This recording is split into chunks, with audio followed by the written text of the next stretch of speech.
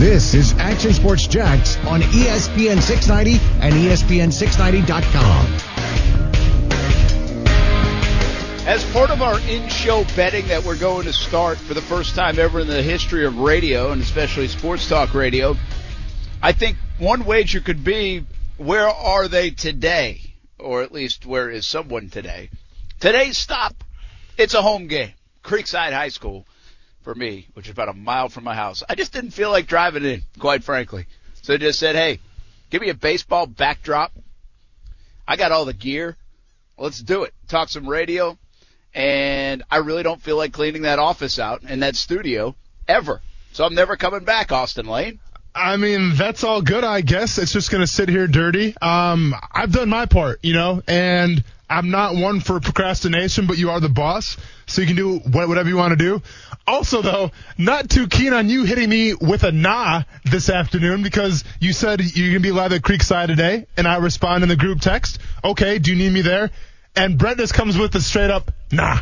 With a period. Nah. Well, listen, it's taxing for you to go. You're in fight camp, man. Yeah. I only care about, one thing after me. That's you winning this fight. Because I feel like it's on my watch. I feel like there's a sense of responsibility here. So whatever we got to do, I don't want you disrupting your schedule. You got to go work out a little bit later on. I do. And being down here disrupts that to a degree. So it's safe in the studio, just in case we have elements or anything that we can't plan for. And this is okay. So you stay at your home game. I've got my home game. Let me just say, too, on the hierarchy of things that, Brent Martineau cares about, he said himself first, which, hey, I get it, man. Looking out for number one. But number two was me, which means I come before Brent Martineau's family. So what an honor it is, Brent. And I will have my acceptance speech later on in the show. Well, I think you should. And, by the way, there's no surprise by the folks living in my house of where they rank. On the rocks. Hey, man, yeah, no surprise. Yeah, go figure. Sounds about right. Don't ever see the guy anyway. Yeah. Is that my dad? But anyway, we are at Creekside High School. There's a lot going on. There is a ton. I do a weekly schedule for our Action Sports Jax guys, mostly on the TV side. And I looked at Tuesday's rundown of things, and there wasn't a whole lot going on there. The day is not like big events like the Daytona 500, but there are big events when it comes to high school. And there are a ton of high schools in action. Baseball season starting up, softball season starting up, lacrosse season starting up, but all the winter sports are finishing up. And girls basketball and boys basketball are in the playoffs.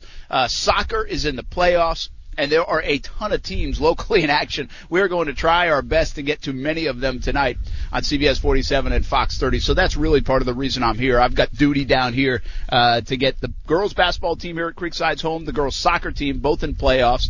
The softball team is home. I'm not sure we'll get that game. It's early in the season. This game here actually is a JV game that I'm selfishly don't mind watching because Ty played for with a bunch of these guys.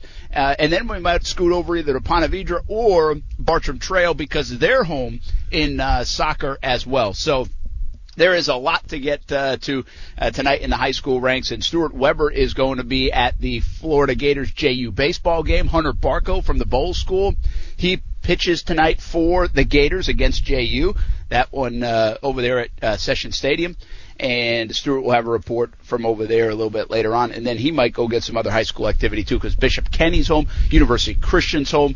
I'm missing some, but there are a lot of schools home. The list is long here tonight for high school athletics, and a lot of it in the postseason. So good luck to all the kids. Good luck to all the different schools, and hopefully they continue to wave the banner of Northeast Florida loud and proud. But that's part of the reason here tonight. It's more of a convenience thing for me from the TV standpoint, and sometimes that happens here on Action Sports Jax on ESPN 690. Of course, hey, man, the big story, the Daytona 500.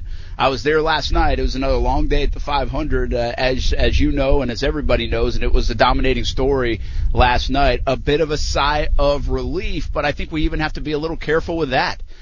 Still no real news other than what we got last night on Ryan Newman, that non-life-threatening injuries. That was a big sigh of relief. But he is still in serious condition, and that was a major wreck.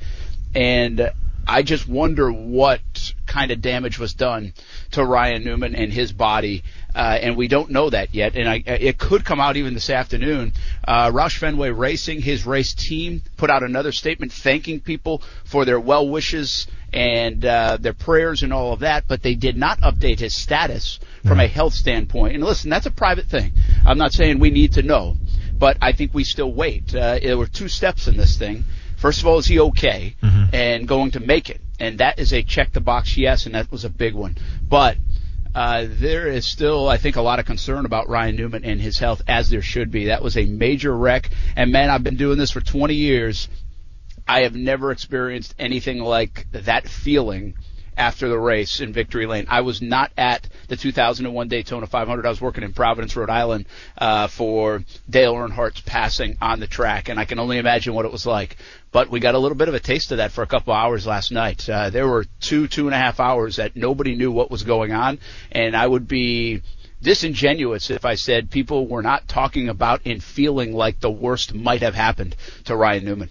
Yeah, I mean, and obviously I wasn't there, Brent, but you were, so, you can kind of attest to this a little bit just from the crowd reactions, and it's kind of a crazy thing, right? Because you think of the Daytona 500, it's like the Super Bowl for NASCAR, and then they announce a winner and there should be celebration and everything. But, like, as far as, the race ending, I almost felt like, at least the way it came over on the broadcast, it was like a sense of melancholy, because there was the uncertainty and there was the unknown. And, let's be honest, people didn't know if this guy was dead or not, and I didn't know either. So it was just, it was a crazy ordeal just kind of watching it, because you think of NASCAR, being this high energy type of sport. The announcers are always bringing their A game, and they're always trying to paint the picture of what you see on TV. And then, just to kind of hear the message in their voices, like, you knew something was definitely up, and it was something serious. So then you just kind of wait and sit and wait for social media. You just keep on refreshing Twitter, hopefully, thinking that the guy's going to be okay. And by all things considered, I mean, he is alive. Obviously, they haven't really announced all his injuries quite yet, but he is up, he is breathing, so that is a plus in such a horrible crash. Yeah, and listen, it was the worst of the worst. I'm not a NASCAR guru, but if you listen to the drivers and experts talk about it, it was rare, and it was as bad as it really can be. There are some bad wrecks and some nasty wrecks, and sometimes they look worse than they are. And that's really the strange part of Dale Earnhardt passing 19 years ago, is that we've seen worse-looking wrecks, and he passed away during that Daytona 500. So I think the nature of this wreck across the finish line was not unusual for it to be a fireworks kind of wreck, and a one that looked, oh my goodness, and even airborne. We've seen cars get airborne. Mm-hmm. But the fact that he was airborne, flipped over, and then got hit on his driver's side by Corey LaJoie really made this about the worst case scenario for a driver and in a crash. And that's what Denny Hamlin said, and that's what others have said about it. And so that's why this one was as devastating as it was. And it's my job I don't want to say it's hard to describe. It's my job to describe or try to describe what it was like there. We sit at Victory Lane, and you can see the start-finish line. You can't really see much else. You're watching on TV monitors and everything, but you can hear it is a cool scene at Daytona, any race, but it is a cool scene when all those people get up on that last turn and start cheering, and it's going to be a close finish. It wasn't like anybody was running away with it, and you expect some kind of fireworks in a crash, and so this roar comes up, and then you can hear the announcers in stadium, and they say there's a crash, and you can see the crash, and we could see it. I have video of it crossing the finish line, and then the skidding on down the speedway. And at the moment, you don't even know who won the race. It was that close. Denny Hamlin, I believe this was the second closest ever. He also won the first closest ever 5 years ago, so he's got the two closest finishes. He's won both of those races. But you don't know that at the time. In fact, I think even on the Fox broadcast, it took them some time to realize who was the actual winner of the race because of the photo finish and all the attention on Ryan Newman. But they knew it was bad right away. And so you hear the gasp, and the loud roars go to silence and curiosity. But we see so many of these guys walk away from these wrecks that the celebration ensues. The celebration continues. Mm-hmm. And so the immediate is donuts and the pit crew's all excited. They just won the Daytona 500. And I'm more on that part a little bit later, but I thought people got a little bit aggressive in hammering Denny Hamlin and company about that. They just won the Daytona 500. I know. Yes. Yeah. And so, but what was interesting to me, what happens next in about the next few minutes, they go to Victory Lane. And this is where I noticed the big difference. Victory Lane is usually packed. And Victory Lane had a good amount of people in it. Mm. But Victory Lane is buzzing. And the confetti's getting ready to go. And everybody's filling in and hustling in and running in. Well, Austin, people weren't running in. Mm. They weren't hustling in. There were several vacancies, if you will, in Victory Lane. I mean, there were bald spots in the crowd of Victory Lane. There was plenty of room for 50 to 100 more people. That is very unusual around the winner of the Daytona 500, and really probably the winner anywhere in a NASCAR race. So that was the first red flag that, there's a lot of attention being paid to what's going on with Ryan Newman right now. And then you see the NASCAR officials, and you know some of them. Chip Weil, the Daytona International Speedway president, other NASCAR officials that you see around the track, and they're all on their phones. And some are on two phones at the same time. Mm. And there's whispers, and there's just this quiet nature in Victory Lane that was so eerie, and it just didn't feel right. And at the same time, nobody really knows what's going on. That's when Denny Hamlin and Joe Gibbs, and they realized that, whoa, this thing was really bad. And Joe Gibbs talked about it later. He said, listen, we see a lot of wrecks, and guys, wrecks are part of it. But we didn't realize the severity of this one until we actually kind of got in here. And despite that, nobody really knows how to react. Everybody's concerned for Ryan Newman. Fox broadcast goes off the air. Nobody's saying much. There's ambulances and officials, and they're trying to extricate him from the vehicle. And meanwhile, here in Victory Lane, there is confetti going off. There is finally that interview that takes place in Victory Lane. There is Denny Hamlin coming out of the car and being celebratory because he won the Daytona 500. But amidst this, nobody really knows what's going on. And you could also tell that Denny Hamlin and NASCAR was kind of thinking to themselves at the same time, how much should we celebrate this right now? Like, what do we do? And you could visibly see that. And it's the best way I could describe it. That did not leave Victory Lane, by the way. The only time that the mood changed after the race, and the race ended, maybe sometime around 7:15, 7:30, I think. But the only time the mood changed was around 10 o'clock. And at 10 o'clock, we got word that NASCAR officials were coming into the press area, and they were going to deliver a statement of some kind. We did not have any idea at that time. Usually you'll hear rumors, even though you don't want to report it, of what was going on. And we had not. We had no idea if they were coming in to say Ryan Newman was dead, or what they did say, which was non-life-threatening injuries but serious condition, and that statement. And then you could kind of feel like a sigh of relief, at least in that room and around the track. And I think it was after that even Denny Hamlin and his team went out to the start-finish line and took pictures and did things like that. So this was a couple hours later. Mm-hmm. Again, Daytona 500, winning the Daytona 500 it's the pinnacle, man. It's the pinnacle of this sport. And can you imagine a situation where the Super Bowl winner isn't celebrating on the field because something else is going on at the other end of the field? And I guess that's the best way I can describe it. It was unlike anything I've ever experienced. I have covered high school games and football games where there's that pause, because people are concerned about a kid that got knocked out, or maybe there's a neck injury, and those, you can feel that. But this was totally different because I've seen the jubilation before, and it was unbelievable. But again, thoughts with Ryan Newman, and we await more word, and hopefully we get some more word during the show by 6 o'clock. But I think a lot of people are still thinking about him. At the same time, there at least is, at least he did not lose his life on the track. Well, and you mentioned Dale Earnhardt, and I remember because, I used to be a huge NASCAR fan, and obviously I was a Jeff Gordon fan. I've talked about it before on the show, but you had to respect Dale Earnhardt, man. He's one of the OGs of racing, and I distinctly remember being in 6th grade, going to Texas Motor Speedway and watching that race in person.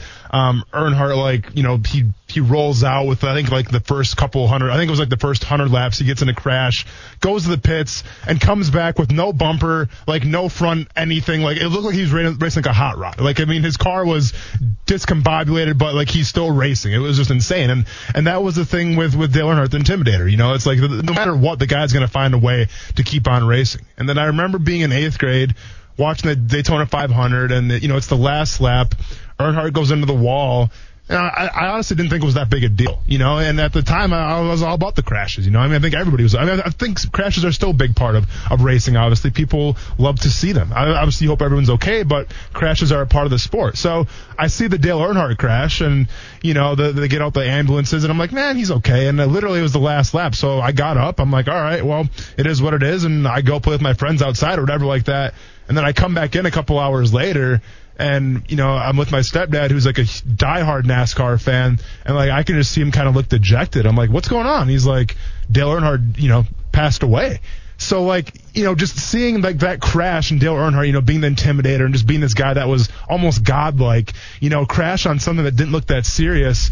I mean, I'll be honest, Brent, when I was watching that race last night and then I saw that crash take place with Ryan Newman, I mean, I saw it, and like my son was by me. I'm like, dude, we don't need to watch this right now. Let's just turn something else on, because I didn't want to have that conversation with my son. You know, like, it's just, and I get crashing is part of racing and everything like that, man. But I'll be honest with you, man. Seeing Ryan Newman fly through the air like that and then get hit on his driver's side door, I was expecting the worst, to tell you the truth. Yeah, and I think a lot of people were. And I guess that's kind of the scene I was trying to paint, but a big sigh of relief in NASCAR. And we're going to take a break. When we come back, I'm not going to talk about the Daytona 500 for 2 hours, but I got another question about it. I'm curious about this one. I don't want to sound insensitive, but was last night a black eye for NASCAR? Or was it, I don't know the right word, like a feather in their cap? How far they've come from a safety standpoint to allow Ryan Newman to survive a crash like that. And it might be too early to tell because we don't know the extent of his injuries.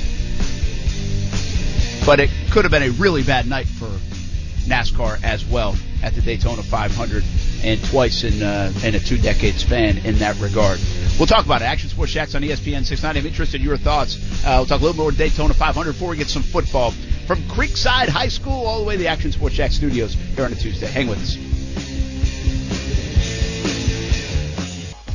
It's a weird balance of, you know, excitement and happiness for yourself, but obviously someone's health and their families, you know, bigger than any win in any sport. So, you know, we're just hoping for the best. Well, that's Denny Hamlin, and Denny Hamlin is a subplot to what happened yesterday at the Daytona 500. And it's too bad in that regard because Denny Hamlin made history, becomes the 4th driver to ever go back-to-back, the first to do it in 25 years. Ever since I came to Jacksonville, started covering the Daytona 500, we say this about 5 times during Speed Weeks. Nobody has gone back-to-back since Sterling Marlin in 1994, 1995. Well, Denny Hamlin did that. And by the way, he's now won 3 out of the last 5 Daytona 500s. And that is remarkable because there is so much luck involved and good racing to win the Daytona 500. But it is somewhat of an afterthought. I think it will go down in history. It will be remembered. All those things in terms of context, and even he said it. It will sink in and we'll celebrate it when the time is right. But they had the right tone yesterday in Victory Lane in talking to the media. They absolutely did, because they knew the number one priority was the health and safety of Ryan Newman. Again, we've been talking about this a little bit. I just asked the question, though, because I think this is what hit us. Stuart Weber was there with me at Daytona International Speedway, and he's gone to races for a long time. He loves NASCAR, knows a heck of a lot more about NASCAR than me, so he's joined us right now at Action Sports Jacks on ESPN 690. But we were talking about this a little bit after the race, and especially once we got word that Ryan Newman did not have life-threatening injuries. While last night could have been tragic for NASCAR, much like 2001 with Dale Earnhardt Sr., was it almost an achievement of sorts, or that's not the right word, but impressive to see how far they've come in the safety advances in the car. to what they do to make drivers safe in the car. Jeff Gordon referred to it during the telecast, and I think it's remarkable that you can look at the crash of Ryan Newman. You can watch what happened for hundreds and hundreds of feet on that speedway, going 200 miles an hour. We have to remind ourselves those cars are going 200 miles an hour. And the fact you look at his car that they extricated him from, and he survived. Now, there's a sensitivity to this because we don't know the extent of his injuries, and they still could be very bad. So I don't know if today's the right time to answer this or not, but it's worth at least saying the safety that has happened in the last couple of decades and more in NASCAR at least saved Ryan Newman's life in what is a 200-mile-an-hour dangerous, exciting sport, especially when you race at Talladega and Daytona International Speedway. I don't know how you feel about it, Austin, but again, it went from tragedy to survival, and I think NASCAR, with all their work they've done to make those cars safer, deserves some credit for that. I mean, yeah, there's something to be said for when a guy can go flying through the air like that, get hit on the driver's side door, and live to at least, tell the tale. There is something to be said for that. We're joined by Stuart Weber right now, Action Sports Jacks, who, is kind of our residential NASCAR buff. So I think you'd probably be the guy to ask that question to. Yeah, and I think Brent does bring up a very good point. I mean, the last fatality that they've had in NASCAR, not auto racing, obviously there's still quite a bit in open wheel just because of the open nature of the cars. But in NASCAR, the last one was in 2001 in Dale Earnhardt Sr., and that brought the wide sweeping changes, which, as we're saying right now, I mean, that is the reason that Ryan Newman is, still with us right now. Obviously, as Brent said, we're still kind of waiting to see the full condition and how it all panned out. But this was the worst case scenario where the car got flipped and turned to the weakest point, if you want to call it a weak point, the most vulnerable point on a race car. Because if somebody hits the engine or the backside or the passenger side, any other spot, you're not really affecting the driver quite as much because you have all that extra space in the car to kind of take away from the impact. This hit was with a car incoming at 200 miles per hour. Ryan Newman's car had probably slowed, I don't know physics, slowed to 150, 120. It was still moving, clearly, when it got hit. So it's not like it was a 200 mile per hour car hitting a stopped object. But it was still, a 200 mile per hour car hitting it right in the spot, right on the driver's side of the hood and the window net, which, by the way, is open in NASCAR. That's an open window net. It's not like there's a window or anything there, anything to stop it. So that is, one of the most vulnerable spots. And when you consider that the roll cage, from what we can tell, held up and was able to provide enough support for a driver who, Ryan Newman, by the way, one of the biggest NASCAR drivers. Yeah. And we say that not to make weight of it, but the point being that he is going to be closer. He's taller. He's wider. Mm-hmm. He takes up a lot more space in the car than some of these smaller drivers do. He's going to, be a lot closer to that impact. So that's certainly something to keep in mind as well as we consider how bad this wreck could have been because of that spot. And I really do think, and NASCAR R&D, by the way, last night said that they're taking both Corey LaJoie, the car that hit Newman, and Newman's cars back to Charlotte. Research and Development is going to take a look at them and really further study and see exactly how this impact affected the roll cages and really that spot where the driver is sitting and that spot where he needs to be the safest if something like this were to happen. So I do think safety has obviously come a long way since 2001 in that last hit, especially with the driver and stability goes. The one thing that they just really need to get to is keeping that car on the ground. And that's sometimes is just the nature of that speed and the angles and the way you're hitting that car. But it's so important to keep that thing on the ground because once you're able to do that, then you're not going to get hit in the roof and have this happen. So I'm sure that even with the quote-unquote positive outcome, of him still being with us, that is still something that they definitely will continue to look at and find a way to keep that car from getting airborne. Brent Martineau, Austin Lane, Stuart Weber talking about Daytona and the safety measures at Daytona. Remember, when Dale Earnhardt Sr. died, the big buzz phrase was the Hans device. Yeah. Right, Stuart? Yeah. That was around the neck area and the protection of the neck and the whiplash. And that was kind of the buzz for the next few years. Well, NASCAR has taken that and made this car about as safe as possible. You know what's interesting is I'm not saying guys don't get banged up and hurt and broken bones. We saw that with Kyle Busch a couple years ago in Daytona. Yes, but so many times they don't, Stuart. Yeah. Oh, yeah. So many times you see these wrecks and they just walk away and they get back in the car tomorrow. I mean, this is, I think there are going to be some extensive injuries to Ryan Newman. That's the way this sounds. That's the way this is shaping up. But we see some of these horrific crashes and they literally walk away from the race once they get out of the car and then get back in a car a couple of days later. I wonder if this one gives anybody pause. Over the years, and you've been to Daytona a lot, Stuart, but over the years, Daytona and restrictor plate racing and 200 miles an hour and the nature of the finishes of these kind of events, Talladega and Daytona, it has been criticized. There are some folks on social media that say, I'm not watching a race anymore.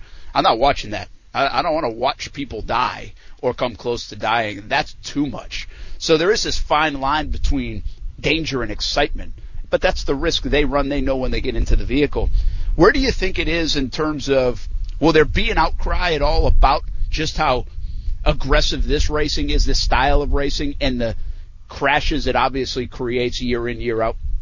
Yeah, it's certainly going to be curious to see how that goes, and it's kind of the nature of the beast we keep saying with Daytona, the fact that, yes, they're going 200 miles per hour because, it's the second biggest track in NASCAR. It's 2.5 mile tri-oval, so you have, obviously, your foot's on the floor the entire time you're racing, and you're going to go 200 miles per hour. That's just the way the engines are and the way the cars are right now.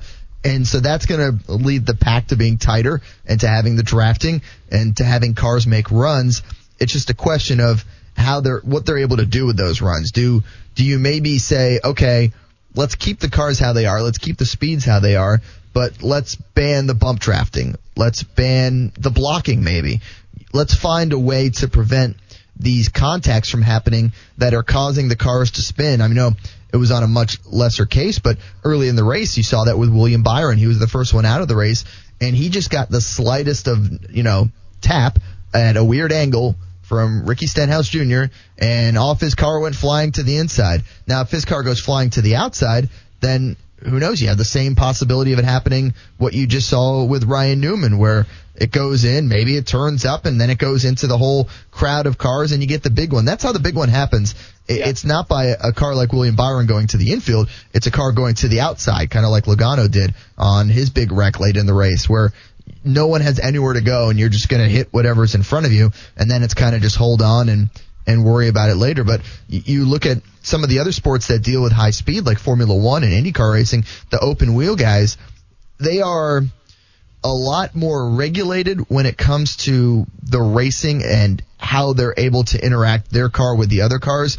Like the bump, there's no bumping, there's none of the things that really make NASCAR what it is and the excitement. I mean, rubbing is racing, right? That's what you hear in Days of Thunder. That's the excitement. And while that's all fine and good on short tracks, like if you're at Bristol, I mean, that's great. You're going to have a beat up car. You're going to, maybe at Darlington, you're going to get the old Darlington stripe on the side of your car because somebody put you into the wall. That the short track racing, it's great. But when you're talking about these really high speeds and everyone's at full throttle the entire time, unless you're in the back and picking up off the draft, well, then you're talking about maybe they shouldn't be making this contact with each other. Maybe they shouldn't be drafting the way they are with the bumping on the back. And that kind of became a problem when they did the tandem racing. I know I'm getting really deep into NASCAR stuff here for folks. It was boring, though. Hey, it was boring. It was because you get two car packs just pushing each other, and it would be like, okay, well, what are they going to do now? Yeah, and you couldn't. There was no entertainment value to it. You didn't know if there would be wrecks. You didn't know if there'd be. It was just like, hey, two cars get together. It's a good team. See you later. It felt that way. And this sounds super insensitive, and forgive me for it, but this is what NASCAR wrestles with. Right. They wrestle with just like the start time the last couple of days. Everybody said, well, logically, started at noon or 1. Well, you know what? Ratings say started a couple hours later and finish in prime time. So you could have said the same thing yesterday. More people were watching because it finished last night around 7 o'clock than if they had started that thing at noon yesterday on a Monday and finished around 2:30 or 3 o'clock. So they wrestle with that just like they wrestle with the risk, the danger, the excitement, and they want to push that right up to the edge. And these guys have signed up for it. They have sometimes complained about it. But, Austin, it's like let's take away the injuries to Ryan Newman, because that crash or a crash similar to that could happen at any race at Daytona. And we're talking about it. Just as much we talk about the Hamlin win, we're saying, wow, did you see that wreck? Did you see that? And he walked away from it. Now, this one does have a little bit different feel because of the serious nature of Ryan Newman's injuries. But my point being, NASCAR wants you talking about the wrecks. NASCAR wants me saying Austin on a Monday morning or a Tuesday morning in this instance and saying, hey, man, did you see that wreck at the finish? Yeah. Right? Mm-hmm. So that's the balance. The balance that it's no different in that sense from football. Football, they want to keep everybody safe, but they also want a violent sport that's entertaining. So it's a fine line. It's reality. I mean, I agree with it, but it's reality. It is reality, Brent, but I think in terms of football, though, I think they geared it more towards going away from the big hits and focus more on scoring. Well, you're right about that. The passing has changed that to a degree, and that's a fair point. As opposed to NASCAR, man, where, like a casual fan like me, I mean, listen, I don't watch a lot of it, but I think fans do cheer for the crashes. They do cheer for the, just like those close calls and things like that. That's what makes the sport so exciting.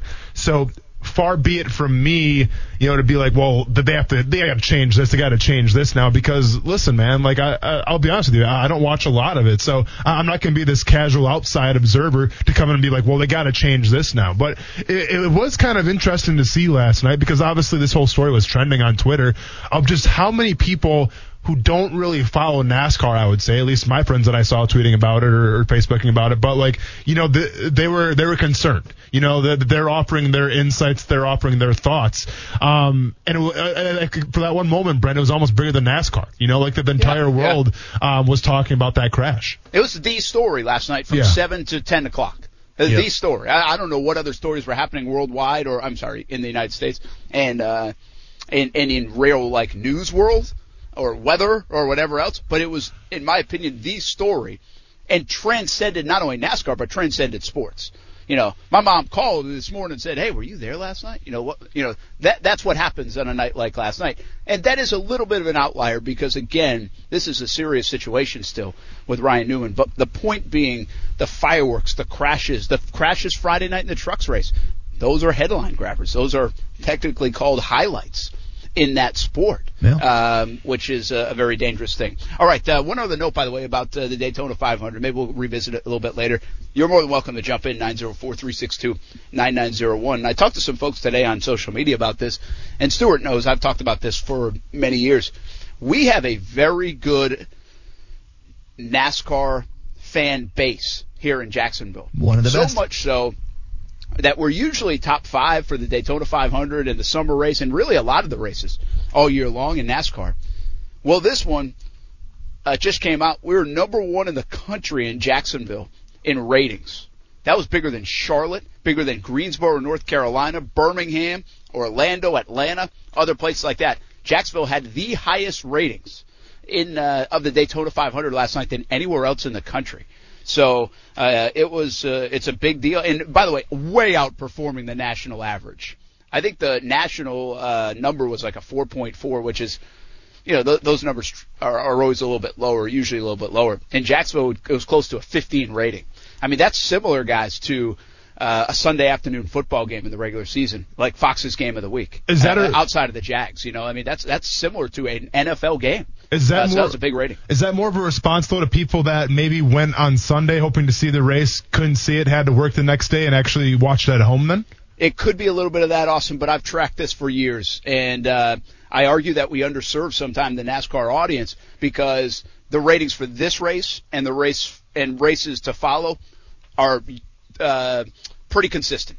Okay. This race always does well in Jacksonville. Now, I didn't check to see if this was bigger than last year.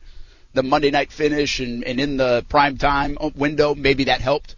And to your point, maybe some people leaving the track, although I thought there was pretty decent crowds still there. It certainly wasn't what it was on Sunday. Sure. But, yeah, I don't know that for sure, but I'm just telling you, year in, year out, the Daytona 500 does a really good number. And week in, week out, NASCAR on Fox and on NBC when they switch over does a good number relative to the rest of the country. Yeah, and to kind of answer that for Austin a little bit, it's really the folks in Jacksonville are the ones who probably were more likely to be able to attend the race yesterday still in Daytona than the ones from all across the country who come down for that race. It's one of those events where it's the Daytona 500, so obviously it attracts a lot of people from Florida, but it attracts the race fans from literally all over the country.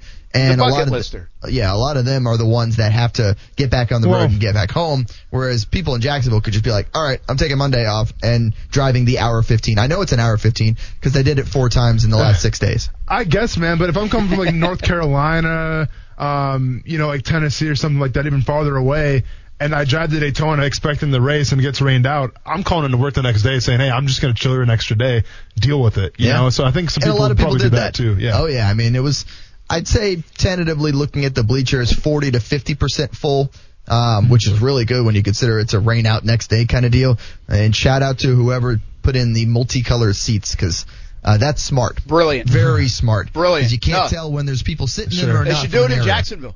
They should really, seriously. No, I'm not kidding. It's a brilliant idea. You cannot tell. Like, you can be, Stuart, I don't know how close you need to be to it, but like when we're walking in from our parking spot, I have to like double take and say, is that a fan or not? Like, it was ingenious. Other than the best seats at start finish, which are turned into a checkered formation with black and white seats. Other than that, yeah, you couldn't tell. I mean, it looks like one big Lego. It's great. Build. Oh, yeah. I mean, that's what it looks like. Hey, Stuart, before we let you go, yes. High school all over the place tonight. We'll be everywhere, right? Oh, yeah. It's interesting because there's so many games tonight. There are 12 total playoff games across girls basketball and soccer. 11 of them are home games in our area. So 11 out of the 12 games are here at home. I'll give you a quick rundown of them. Girls basketball, you got Mainland at Creekside, Rickards at Middleburg, St. Augustine at Pine Forest, Ribault at Rains, by the way, playing for the 4th time this year. Yeah. And as many people in the area know, Ribault has the historically great girls basketball program, winning many state titles and heck national consideration as well. Rains has beat them all 3 times this year, so a good chance for Ribault to win the one that matters the most in the postseason. We'll see how that goes tonight. Pensacola at Bishop Kenny, and then North Florida Educational Institute at University Christian. Those are the basketball games, and then soccer leans heavily towards our St. Johns County and private schools with Bartram Trail home, Creekside home, Ponte Vedra is home. They're hosting Stanton, so that's an all-local matchup. Bishop Kenny is home. Bowles is hosting Episcopal in another one of those all-local matchups. And St. John's Country Day, the national power, will play host to Maclay. So all those games coming up tonight. 7 o'clock starts. If you want to go support your local programs, your local teams, go check it out. If not, check out Action News Jacks tonight because we will be all over the place. Yes, that's why I'm here at Creekside High School. I'll pick up a couple games down in St. Johns County. By the way, in-show betting, Austin Coos, I don't know. This one could be real. I'm having a hard time paying attention because there are 2 queen bees that are like huge, and they are floating around me. So in-show betting, do I get stung or not? Well, first here of all, today? That's not possible. There wouldn't be 2 queen bees by you. Ever won. Yeah. Oh, is really? So you're a liar. Well, what was the other one? A king bee? I don't know, man. You tell me. I just saw 2 of them. Well, then they were probably they two were not 2 bees. queens. Yeah, there's probably 2 worker bees, queen 2 bee drones. Hive. Brent, I grew up on a bee farm, man. So you can't have 2 queens? No, the 2 queens cannot coexist with each other. All right, I'm going to get to the bottom of this. I'll take pictures. I just told you. Take some pictures, what more do you want me to say? All right. Bottom line is, do I get stung by a queen bee or not? That's the in-show betting line today. I don't think the queens sting. Yeah, if there's 2 of them, they're not queens. So. Hey, well, let's just establish right now they aren't queen bees. All right, the line is off. The line's off. Okay. I'll be back. We'll be back. We'll talk football next on ESPN 690. The sport's been very fortunate to not have anything freak or weird happen, for many, many years. But a lot of that is because of the development and the constant strive to make things better and safer. That is Denny Hamlin talking about the crash last night involving Ryan Newman. That we are about to give an update on in just a moment. We also have a Yannick Ngakoue cryptic message once again. That's coming up. I'm not sure if this one's as cryptic. Oh, Brent, it's cryptic. Don't worry. Is it? Okay, oh, yeah. You guys have seen it. I was trying to find it. So cryptic. Let me first, let me go to the Ryan Newman news. I just got this in. Bear with me. Hang on for 1 second. Here it is. Update on Roush Fenway racing driver Ryan Newman. They just issued this in the last 5 minutes. Ryan Newman remains under the care of doctors at Halifax Medical Center in Daytona Beach, Florida, which is like 100 yards from the track. He is awake and speaking with family and doctors. That's the big update. He is awake and speaking with family and doctors. Very good news. A positive update from Roush Fenway. Ryan and his family have expressed their appreciation for the concern and heartfelt messages from across the country. They are grateful for the unwavering support of the NASCAR community and beyond. We will continue to provide information as it becomes available. So, really good news that Ryan Newman is awake and speaking with family and doctors. Again, I am not sitting here and speculating on anything. I don't know if that's recent. I don't know if that was happening last night or this morning and they just decided to give this update. They still have not said the extent of injuries, surgeries, all those things. You gotta believe his body took such a pounding in that accident last night at Daytona International Speedway. But not going to speculate on what it is. The good news, two majorly good updates in the last, what we're going on now is, I'll do some quick math, about 17, 18 hours. And that was NASCAR last night on behalf of the family and Roush Fenway saying that he had non-life-threatening injuries but was still in serious condition. And then the update here did not update his condition at all, of the serious nature or not, but it did say he is awake and speaking to family and doctors. So we'll keep you posted if there are any new developments in the Ryan Newman situation down there at Daytona International Speedway. Obviously a scary sight. We've talked a lot about it in the first hour of our show here on Action Sports Jacks on ESPN 690. Brent Martineau here at Creekside High School. A lot of big high school events going on in the area, including here in St. Johns County. There are 4 different events going on right here at Creekside High School, so I'll be covering some of those on the TV side tonight, CBS 47 and Fox 30. Austin Lane back in the Action Sports Shack studios along with Coos. And we're going to get into quarterbacks and second-year quarterbacks. We'll do that as it relates to Gardner Minshew in just a moment. We have Jason Fitz coming up, we believe, as well at the top of the hour. We only have a couple minutes here. Guys, give me an update. I need an update. Yannick Ngakoue, cryptic tweets or Instagrams. Where is he at now? What's the latest? What does it mean? Does it make sense? Coos, music. Oh, that's good. That's kind of Terminator-ish, but we can win with that. Coos, you want to read it? I don't have it up. Oh, okay, don't worry, I got it. So, and I don't have Instagram. So on Yannick Ngakoue's, whoa, you found it. So on Yannick Ngakoue's Instagram, he posts a picture of himself with the phrase "New Chapter," airplane emoji. New chapter. Dot airplane emoji. Now, keep in mind, Brent, this is where it gets very interesting. Is he reading a book on planes? No, I mean, he could have been. But new chapter, capital N, then space for chapter, capital C. North Carolina. North Carolina. And guess who chimed in? Jermaine Carter Jr. of the Carolina Panthers saying, break the MF Bank. Brent, something happening with the Carolina Panthers? I don't think so. I'm not going to lie. The first part was a lot cooler than the second part of the song. Okay? Not going to lie. The got a little weird. Cryptic Jan tweets, Instagrams, has even put Austin on the gram momentarily. Well, I'm not on the gram, but there are ways around it, Brent, if I really have to, find something. Bottom line here is we're a month away from free agency. So Jan can tweet and cryptically say whatever he wants to say. Yep. But and I don't say this in a mean-spirited way. We think Jan should get paid. We love to see the Jags reward Jan. I mean, that's been pretty common. But I think a lot of people want to see Jan stay. But quite frankly, for the next month, Jan really doesn't have any power. He doesn't. Am I wrong? No, you're absolutely not wrong. Absolutely not. I think, I mean, listen, this is it's a stupid post on Instagram. Who knows what it means? Couldn't mean anything at all. I love just kind of making a mockery of it because that's what the players want, right? Like, players post these things so people like you and I can break these things down. So, if anything, I mean, if there is intentions behind this, Brent, it's obviously trying to be a little bit of a power play to be like, you know what, you guys can franchise take me if you want, but my foot's already in the airport, my foot's already in the parking lot to go someplace else. So I think it's more of just, kind of showing where he's at right now more than anything. But once again, it's an Instagram post. Yeah, who knows? It's interesting. When Mauricio Drew told us at the Super Bowl, he told Jan, he said, stay out of the media. Yeah. So he's not talking, but you get the feeling that Jan really wants to talk. Of course. Hey, so this is I'm the here only to listen, thing you Jan. can do. I'm here to listen, man. And if you keep posting on Instagram, I'll keep breaking them down. Jan wants to be king, and I've got one queen bee in my eyesight right here. Just one for now. I'm taking pictures. We're back take with a picture Jason and send Fitz. it to me. And second-year quarterbacks is the conversation next on ESPN 690.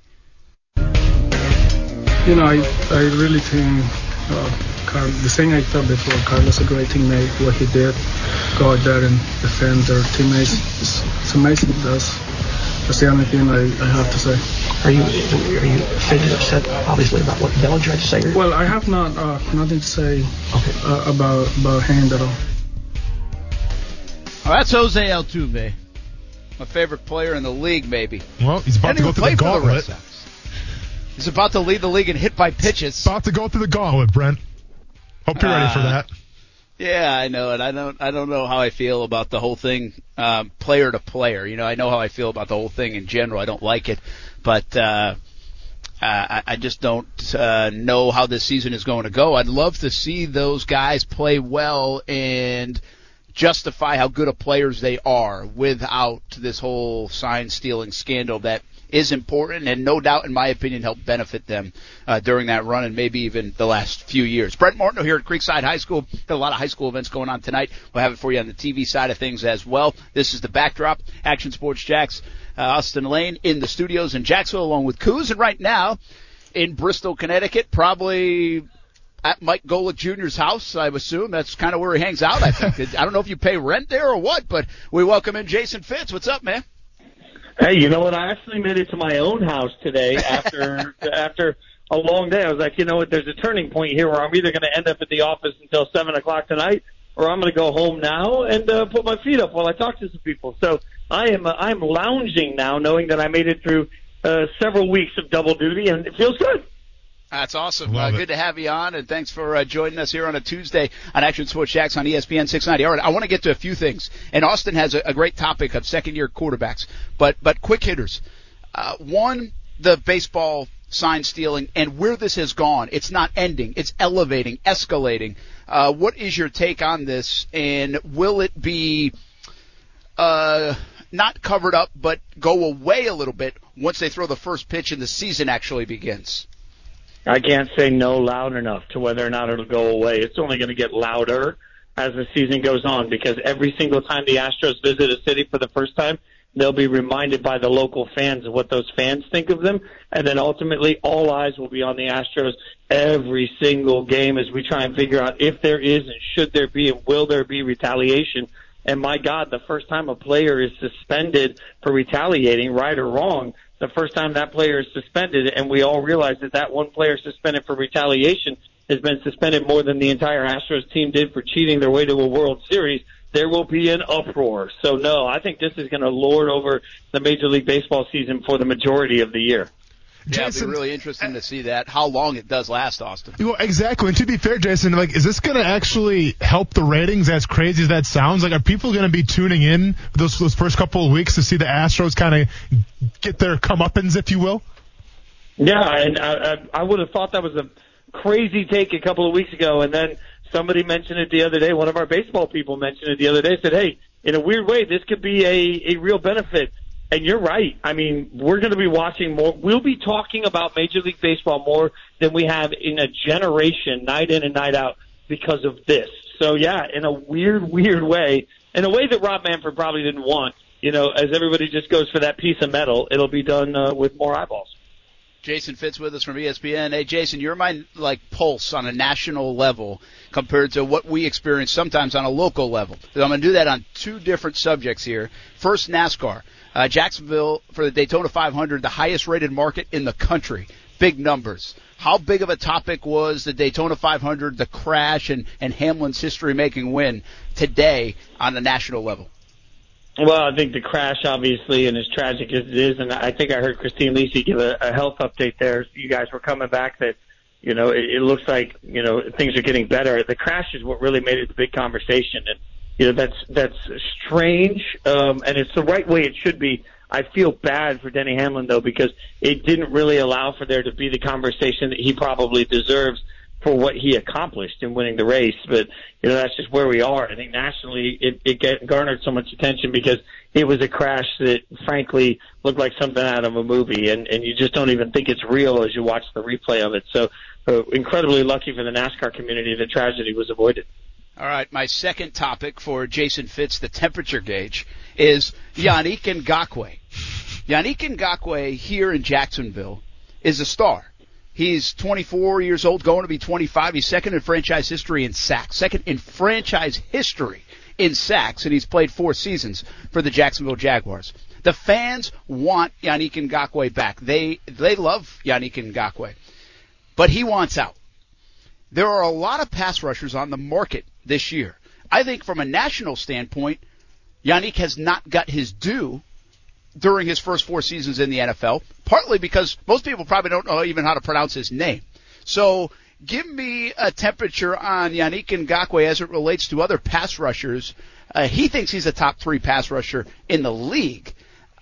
What do you think from a broad view on Yannick Ngakoue and his marketability if he hits the free agent market this offseason?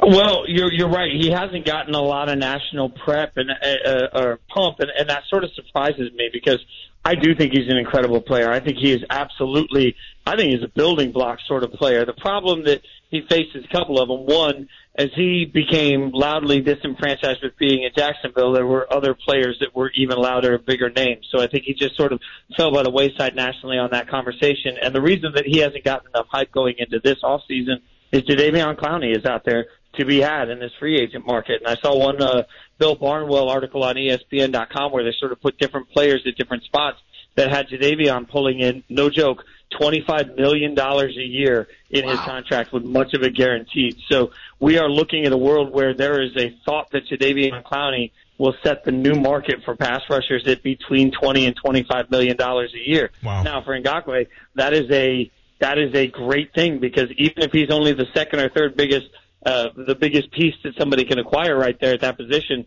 my God, he is going to get epically paid. And I think that Jags fans need to understand that if the market for Clowney is 25, then Ngakoue is going to pull himself 16, 18, 20 million. That's a lot of money for the Jags to try and find. And this Austin, you should not have jumped to the MMA so quickly, man. I know, You should have stuck that thing out a little more. That's what I get for being good at stopping the run and not being a good pass rusher. I got on ESPN 690 radio, baby. Come on. Well, I'm pretty sure Pro Football Focus had me at about an 80 grade, whatever that means, no idea.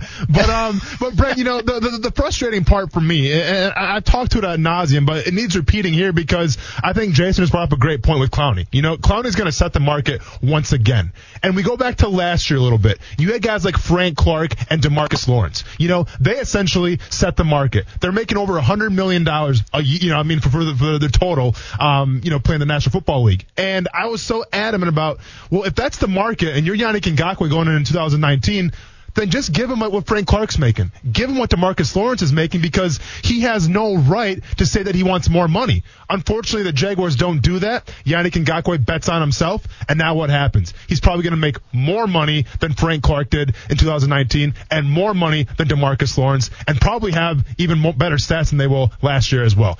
And that is, Austin, that is a great point. Like we all fans freak out about new markets being set. Remember that the minute the market is set 2 years later, it's been reset by somebody, and that player is now a value. And I'll always go back, look at the way people freaked out about the money that Derek Carr was paid to be the quarterback of the Raiders, and now all of a sudden at the back end of that deal, he's the 13th, 14th highest paid quarterback in the NFL. That's what happens. You pay Pay your guy early and just rip the Band-Aid off, get it over with, and then the market resets itself, and suddenly you've actually got a bargain long term. So, Jason, every once in a while I actually have to do some homework for this show, and I have to put my 2 cents in. So last night I was doing a little pondering, and I'm always a big proponent of football players in the NFL. They make their biggest strides from their rookie year to their second year. And I think nothing can be said more than the quarterback position. If we go back to Carson Wentz back in 2016, what happens next year? He was an MVP candidate before he gets hurt.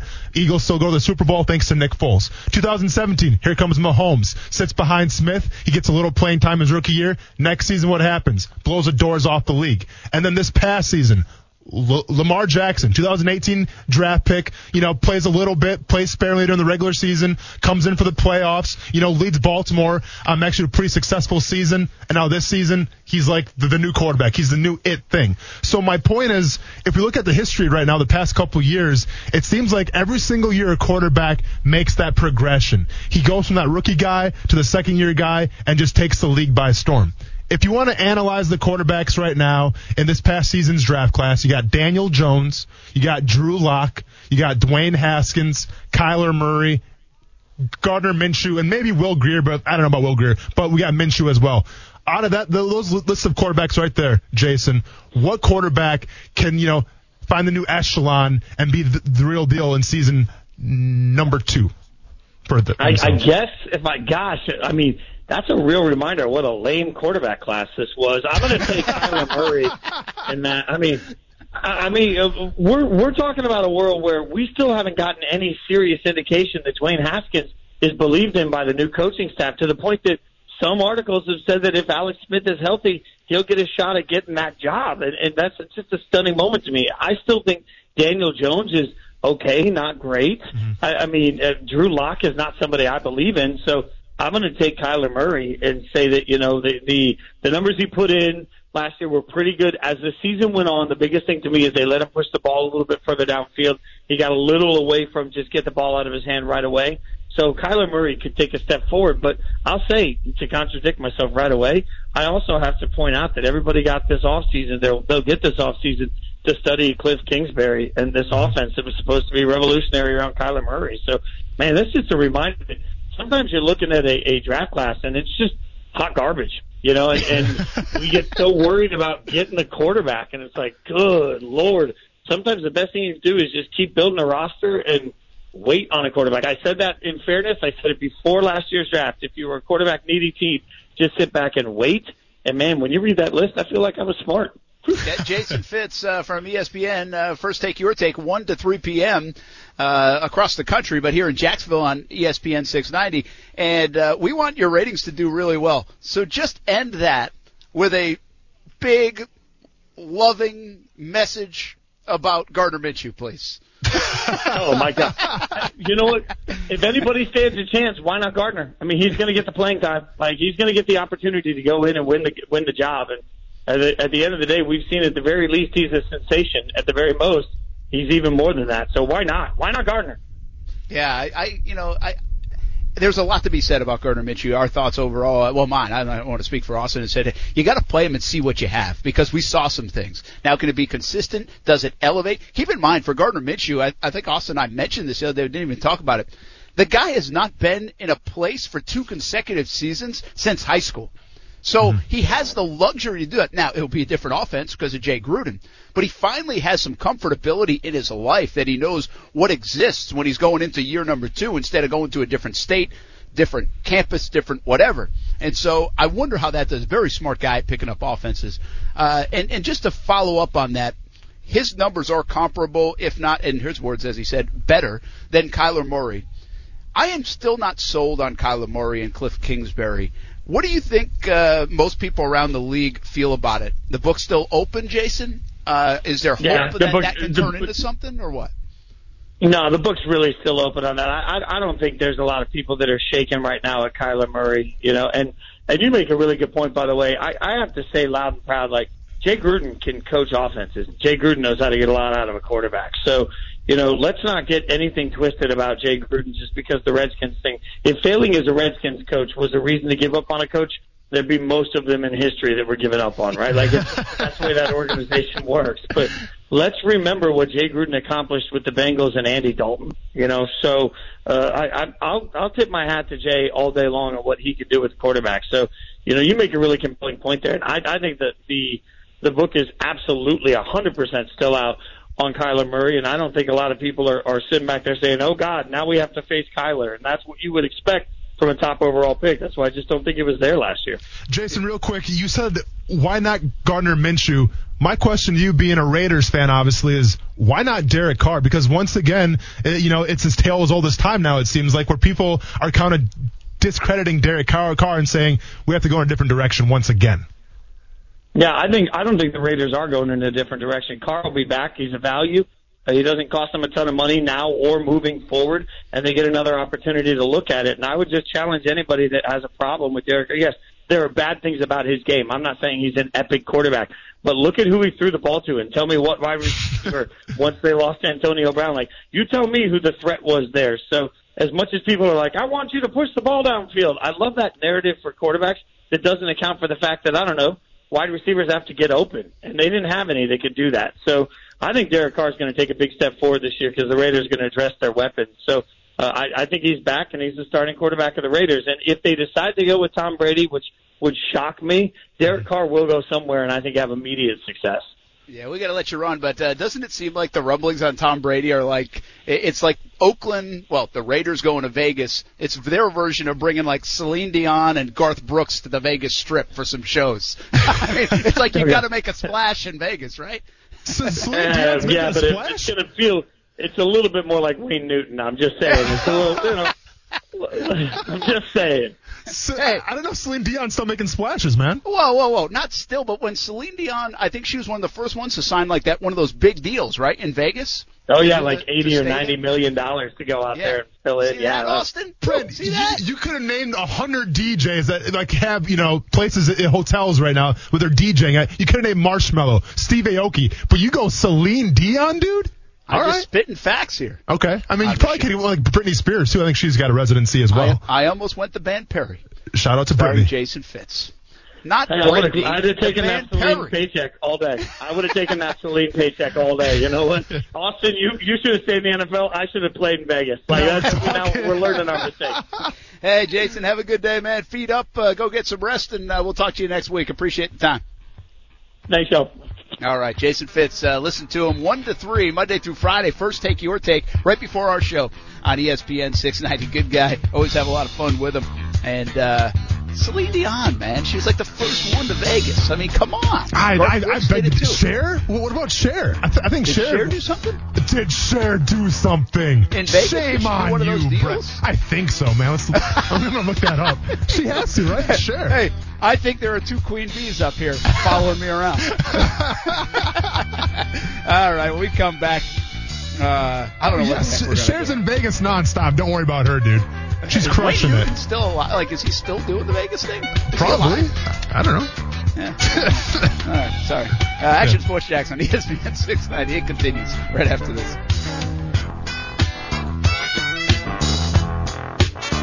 Action Sports Jacks with Brent Martineau on ESPN 690 is brought to you by Best Bet Jacksonville and Orange Park. Now, the First Alert forecast on ESPN 690. This is the first domino. And, when you talk to people with the Bucs, for instance, you kind of get this sentiment there that, like, they're waiting to see how things kind of fall out here, that they're not necessarily sold on Jameis, but they also are kind of keeping that in their back pocket as they wait to see what becomes available. Same with Carolina. When they talk about Cam Newton, it doesn't feel all that great of an endorsement there from Dave Tepper. So all of a sudden now, Drew Brees staying feels like it should feel like something that's maybe calms the waters, but instead Teddy Bridgewater now much more likely to hit the free agent market and go somewhere else. That's interesting. That's Jeff Darlington from ESPN. And I don't really think Drew Brees factored into the rest of the free agent quarterback waters very much. I understand the point being if he retired, then New Orleans might be in the market, whether it's keep Teddy Bridgewater or someone else. So, I mean, I guess, but I just don't know if he's a huge domino as other folks might be. Tom Brady potentially, if the Raiders choose to do something, and then Carr becomes available. The Cam Newton situation could be any of those. But we'll talk more about Drew Brees coming back and Teddy Bridgewater, $30 million a year. What kind of world are we living in? What kind of world are we living? I don't know about that. Brent Martineau here at Creekside High School, and Austin Lane back in the Action Sports Jack studios. What are you guys doing back there? Do you know your mics are on, by the way? Yeah. We got busted. Brent, it's what is World War III in here right now. It is, the energy is nuclear. Is that because I'm at Creekside? Not in the studio, buddy. Is that because I'm at Creekside High School and you're mad that I'm not at Bartram? Well, there's that you and I have our own bone to pick on that. But no, this is a heated battle. This is big. Between Britney Spears and Christina Aguilera. Who you got?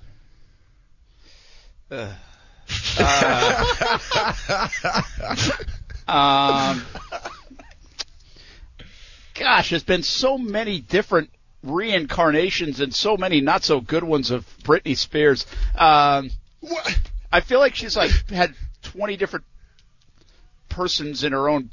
Do we not remember the Christina Aguilera dirty phase? Do we not remember that phase of hers where she's rocking dreadlocks? No, just for the record, everybody, Austin's using this as an argument against Christina Aguilera. Well, because we got into the topic of who's more. I was leading Britney Spears. Britney Spears or Christina Aguilera? Yes. Now, don't get me wrong. Christina Aguilera, way better voice. She's a talented singer, natural. Yes. I think Britney Spears is more produced. But you cannot tell me that the Christina Aguilera dirty phase was not the slooziest of the sloozes. Is that a word, slooze, by the way? Yeah. I thought it was sleaze. No, slooze. Okay, cool. Yeah. I like that. Yep. Okay. That's good. That's a powerful argument. But I'm going with Christina Aguilera, staying firm on that. Yeah, I didn't mind either, but I would say back at that time I was more Britney Spears. There it is, Brent. Thank you very much. Wholesome family man. Wow. That's what we need. Wholesome, yes. That's what we need. That's what I think of when I think of Britney Spears. That's what we need in the show. Wholesome stuff, Brent. I love it, man. Oh gosh. I'm going to go get stung by a bee. I can't believe I had to answer that question. Well, since we're on the topic, one more question for you. Because this is the other debate. Celine Dion or Cher? No doubt Celine Dion. There we go. 50%. You batted 50%. One for one. 1 for 2. Yeah. Whoa. Your palates are just trash, both of you. I'm so disappointed in you guys. Whatever. There's an elegance to Celine Dion. Yeah, that's exactly right. Again, powerful voice. Dude, Cher doesn't age though, Brent. Like the girls that's are doing it for like the she's past had century. Some serious 2 centuries. I'm sorry. Help. Whoa. She doesn't age because she. Never mind. I'm going to stop. John, I'm stopping. Don't make accusations we don't know, man. You don't know that. Yeah. Yes. Yes, I do. You don't know that. Yes, I do. This is going to be great. All right. Okay. We're going to, John, hang around for a minute or two, all right? Because we'll get to what's coming up tonight. But right now, Rick Catlett, President and CEO of Gator Bowl Sports, is stopping in. And he's on the phone. Because we got, I think Florida and Florida State tickets go on sale today for the March 24th baseball game, which is always a huge crowd. So we're going to ask Rick about it. But before we get there, Rick, you are not prepared for this question. You can back out of this question. But you are going to be asked the question. And these guys just asked me, Austin and John Bachman, they put me on the spot. Celine Dion or Cher? Say what, man?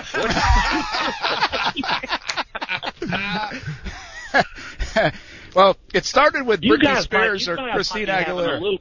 You guys might be having a little bit too much fun there. I don't know. I know that marijuana's not legal yet in America. But... Wow.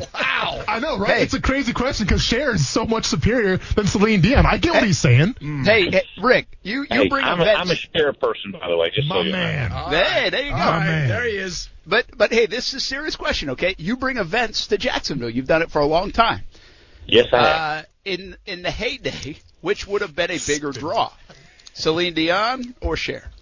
Oh, Cher by far. Okay. That's 2 for 2. I love it. And for a lot longer, like for 20 years. Okay. Yeah. If you remember when Cher got rid of Sonny, she went to a place where we all wanted to go with her. She was having a good time in life. You know what I mean? Yes, absolutely. That's true. I hear you. That's true. Turning back time. Yes, sir. Hey, you can have white lace or you can have black leather. Now, which one are you going to choose? Yeah. Rick Catlett with us, President and CEO of Gator Bowl Sports. Hey, you guys got the baseball game back. It's coming up March 24th at the at Bragan Field, the baseball grounds. You guys are fired up about that. Tickets go on sale today. Tell everybody about it. Well, you know, we put the tickets on sale today, and we've gone through our renewals. We've sold about 4,500 tickets already, so we're really excited about this year having the game again. And you know, it's a great opportunity for Jacksonville to host one of the 3 games they play each other each year. And baseball grounds at Jacksonville is such a beautiful facility. Now we've got to just figure out how to get one of their championships, either the ACC or the SEC baseball championships, back to Jacksonville, and we're working hard on the ACC. We had that one time and we were very successful. So hopefully the Noles will bring a bunch of people and the Gators will bring a bunch of people. We'll sell it out for the 5th year in a row. Oh, that's awesome. You know, I did not realize it was a renewal-based type of ticket. So what's the next phase of this? What if you're not a renewal? How do you get a ticket? You can go to Ticketmaster. You can go to GatorBowlSports.com. Or the best thing to do, Brent, is to go down to the arena box office, because you don't have, you know, the one thing I hate about Ticketmaster is their fees. You take a $15 ticket and turn it into $23. That's the easiest way to get tickets. But the cheapest way to get tickets is to go down and buy that $15 ticket for about $17 with a $1.25 fee on it. And, that's really what I would suggest. Now, they have some funny hours. You have to go online and find out when the city box office is open. It's like 10 in the morning to 4 in the afternoon, Monday through Friday. But if you can get by there, that's the best place to buy them. And I don't think that they'll be lasting very long like they did last year. We sold out 2 before the game. Wow, how about that? Rick Catlett with us, President and CEO of Gator Bowl Sports. We haven't caught up with you in a while, so let me ask you this. You guys had a fantastic TaxSlayer Gator Bowl. How has the reaction been ever since then? Do you feel momentum, something like that, even though it was now a couple of months ago? But it was a big day for you guys, and I know a great draw. Yeah, we're getting ready to go out for our ticket renewals for the bowl game. And, you know, Brent, in the old days, you could have one of these games all the time. But it was great finally to get another great game. A huge crowd. The economic impact on Jacksonville was off the charts this year. So it did everything we were supposed to do for the purpose of having that game here in Jacksonville. And we're just excited to continue. We're in the process of signing new 6-year deals with everybody this year. Going forward will be a SEC versus ACC matchup. We'll no longer have the Big Ten involved. And we think that works good because of the proximity of the schools to Jacksonville. And, of course, a new 6-year deal with ESPN to carry the game, which is important. And then TaxSlayer has extended their agreement another 3 years. So just about the only thing we've got left is renting the stadium, and we're working with the city and should have that wrapped up soon. So we'll be good for another 6 years. Very good. Rick Catlett with us, President and CEO of Gator Bowl Sports. All right, let me leave you with this one. It's been a tough couple of weeks around here for Jaguars and Jaguars fans. You guys had an agreement with the Jags, or have an agreement with the Jags, where they have taken over, I believe, and you explain it and correct me, but some of your operation, and there's a partnership. How, aside from everything that's just happened the last couple of weeks, and then aside from the season that was, how is that relationship working out? Has it been beneficial? It's not only been a tremendous advantage to both organizations. It's saved us about $800,000 in operating expenses. That's good for our bottom line. That's good for the community. You know, they're good people and they care about Jacksonville. And I know there's been a lot going on the last 2 months, I guess. But I have to tell you something. For those people that even hint at the fact that they may be leaving, why are they investing their own money in a public facility? Why are they doing partnership deals with us? Why are they running Daly's Place? Why are they doing all these other things for the community, by the way? I don't get that philosophy. I understand I didn't want another game going over there either. But the reality is they're doing everything they can to stay in Jacksonville. And, you know, in 1992, if these people that are upset now would have said, hey, wouldn't it be nice to have an NFL team? Well, we got one. And this is what it takes to keep that NFL team here in Jacksonville. So and we're going to continue to work with them. In fact, we're expanding our partnership. So we're very excited to be a partner with Mark Lansing and all the other people over there. Well, that's good to hear, Rick. And by the way, Lot J gets built. All those things downtown also will benefit Florida-Georgia game, Georgia-Florida game. I say both around here. And TaxSlayer Gator Bowl and events like coming to the baseball grounds at March 24th. Florida State baseball game has been a big hit. Hope you sell it out for a fifth year in a row. We'll be there, of course. And everybody go out and get your tickets. Rick, thanks for stopping by, man. Good talking to you. All right, Brett. Nice talking to you. Take care. See you guys later. See you, Rick. All right. Thank you. Brent Martin. Oh, sorry, guys. I hogged that interview, didn't I? Austin Lane, John Bachman back on it. What do you think? See, he went Cher. Are you all excited about that, Austin? Yeah, well, as you guys are doing the interview, I was doing some more research on Cher and Celine Dion. Check this out, John Bachman. Do you know how many number one hits Celine Dion has had? I bet it's less than Cher. You better believe it. So Celine Dion's had a respectable 11 number one hits on the Billboard. That's pretty good. Mm-hmm. And all of a sudden, Cher goes, hold my Botox. 18 number one singles. Game over. Thanks for playing. John Bachman, we'll see you tomorrow, man. Thanks for stopping by, John. It's not even close, awesome. man. Well played. Not even hold my Botox. Well not played. Even close, man. Okay. I forgot everything you said because you finally nailed the line. That was good. That was well played. That is well played. Hey, let's move on, shall we? Especially since I'm losing this argument right now. Let's move on.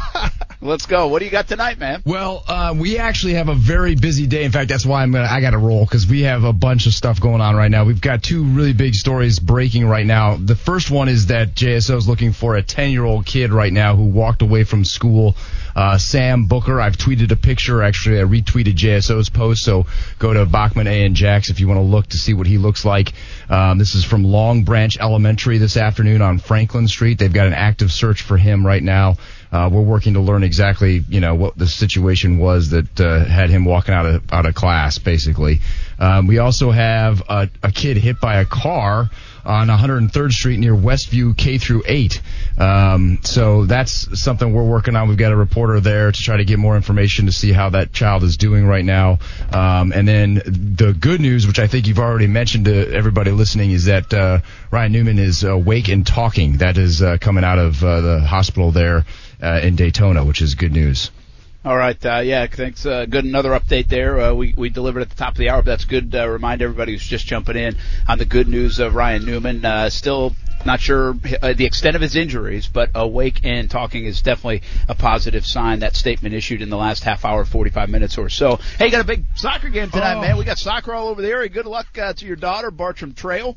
And Creekside's playing. Oh yeah, well, it's look, at this stage of the game, anything can happen. You're playing some good Oviedo, soccer. Right?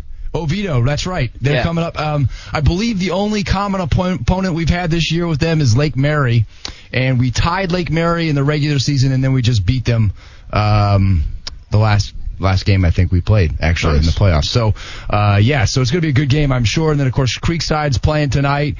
Ponte Vedra I think is hosting Stanton.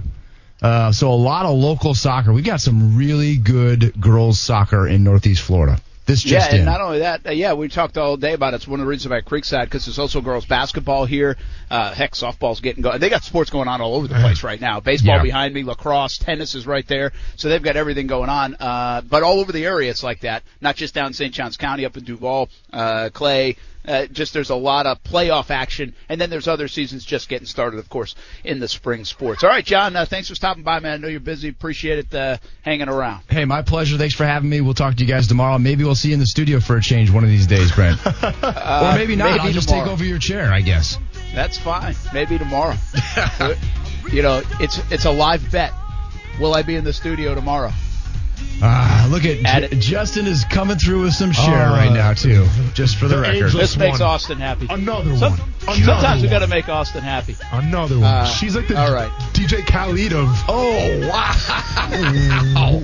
Another one. What do you want me to say, dude? Hold my Botox. I'm out. We got to go. Check out John Tanika, Mike Borish, and myself tonight on CBS 47 and Fox 30, 5 to 7 p.m. and then 10 to 11:30 later tonight. We'll be right back. Action Sports Jacks on ESPN 690. I can feel something inside me say. I've been in the National Football League for a long time. I know when situations come up I know the approach that they take in terms of peeling back the layers, whether it's interviews or research. I wasn't directly involved in it. Like I said, during the course of the season, we have to continually move on, and that's what it is that we do. We received word from those guys, and we took them at their word that a thorough investigation was done and no evidence was founded.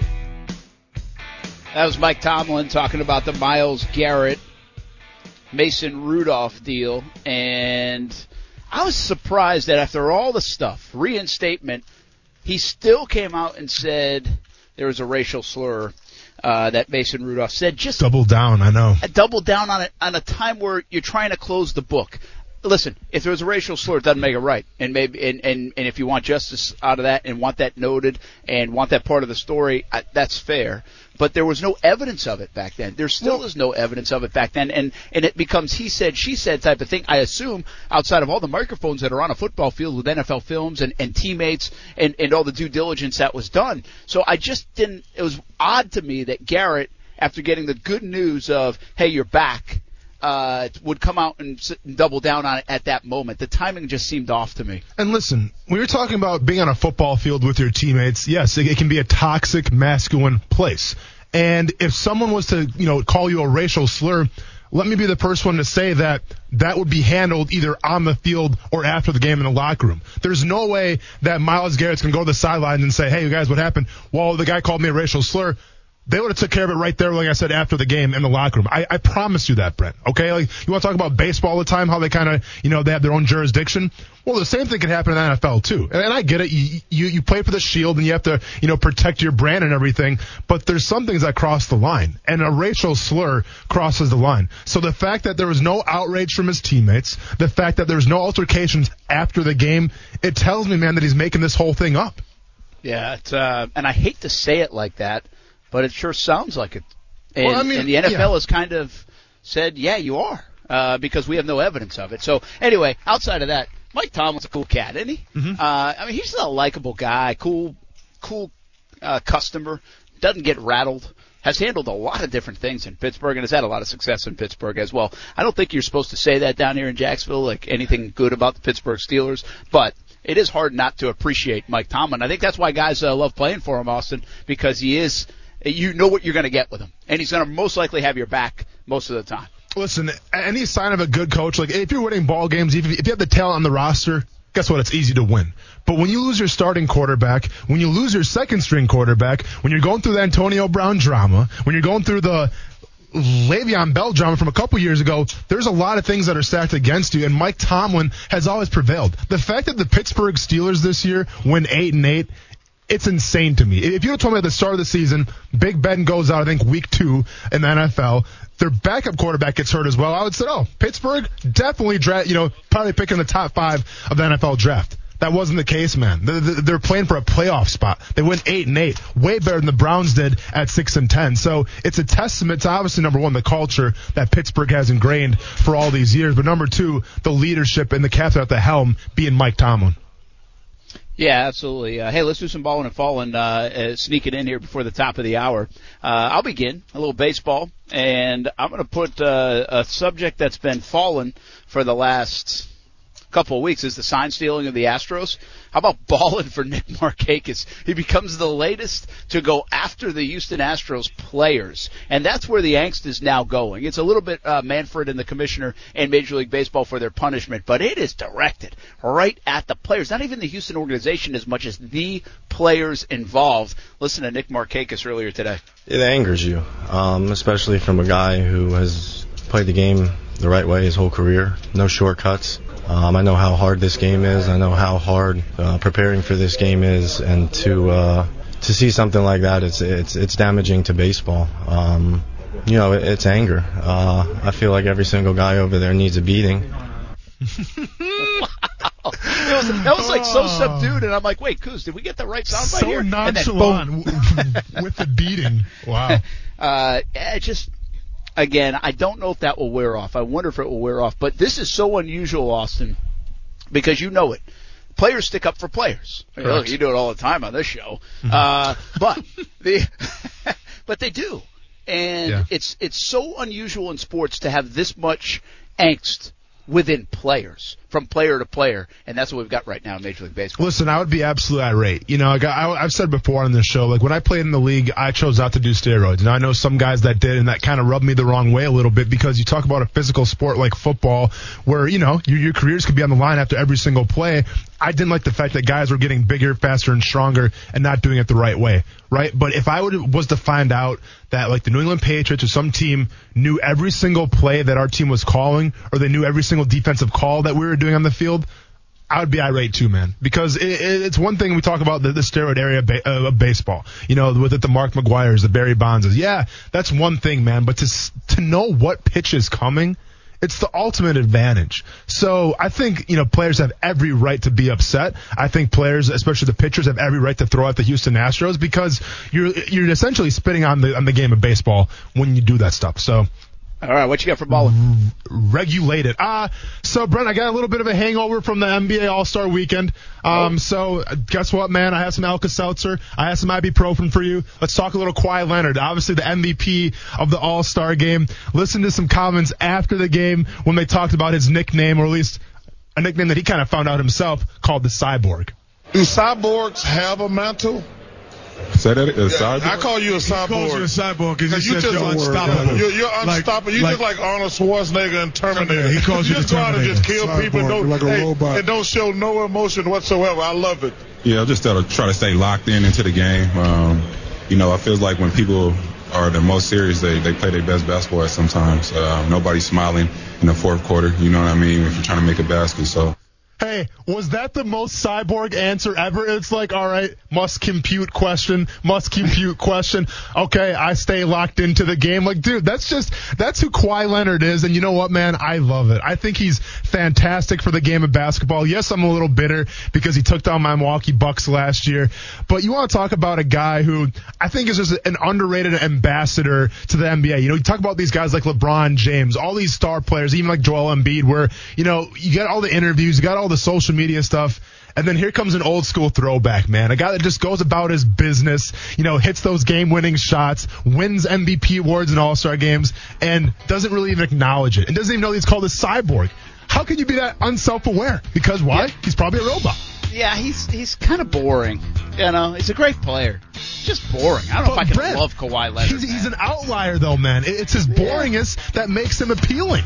But is a boring outlier like fun, or is the outlier that's a little wild and crazy the guy that you like? Brent, in the world of the NBA where it's all cameras on me, fashion, tweets, all this stuff, Kawhi Leonard's different, man. He sets himself apart, and I think people can relate to that. The guy's sponsored by New Balance, for crying out loud. What more do you want from him, man? Absolutely. Hey, quickly, my phone going to be North Carolina. They're 10-16. They blew a 15-point lead last night. They're not going to make the turn nothing. I mean, they're 10-16. North Carolina, the Tar Heels. How bizarre is that? We'll get your fallen and about 4 football topics coming up next. Action Sports Jacks on ESPN 690.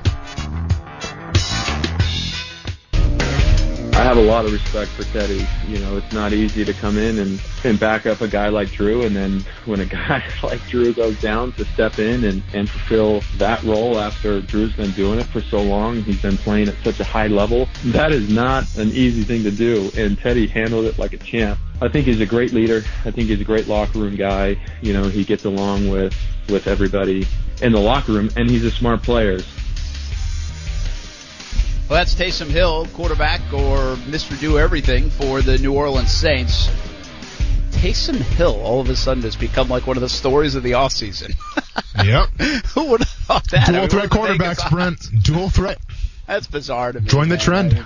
I think he is being a little overhyped, if you don't mind me saying, right now. Big news. Drew Brees is back. What does that mean for Teddy Bridgewater, who wants millions and millions and millions and millions times 30 a year? Also, we've had a couple of football conversations related to the Jags. Yannick Ngakoue, more cryptic messages on social media. What does it mean? Also, Gardner Minshew and this sophomore quarterback class, meaning the 2019 draft picks that were quarterbacks, will they take a big leap? And who will be the player that will take a big leap? More on that in just a moment. But I do want to update you on my own Queen Bee story. I think I've outlasted her. At least one of them. It's not a queen, but okay. I'm telling you right now, it's probably a wasp. it's not a wasp. Hey. Like, what's a bee that looks like a queen bee then? Like, is there another one that, like, you know how big wasp? a queen bumblebee? bee is, right? No. A hornet? No, a wasp and a hornet look a lot alike. Okay, I mean, can you take a picture, dude? Well, she's gone. I outlasted her. She's gone.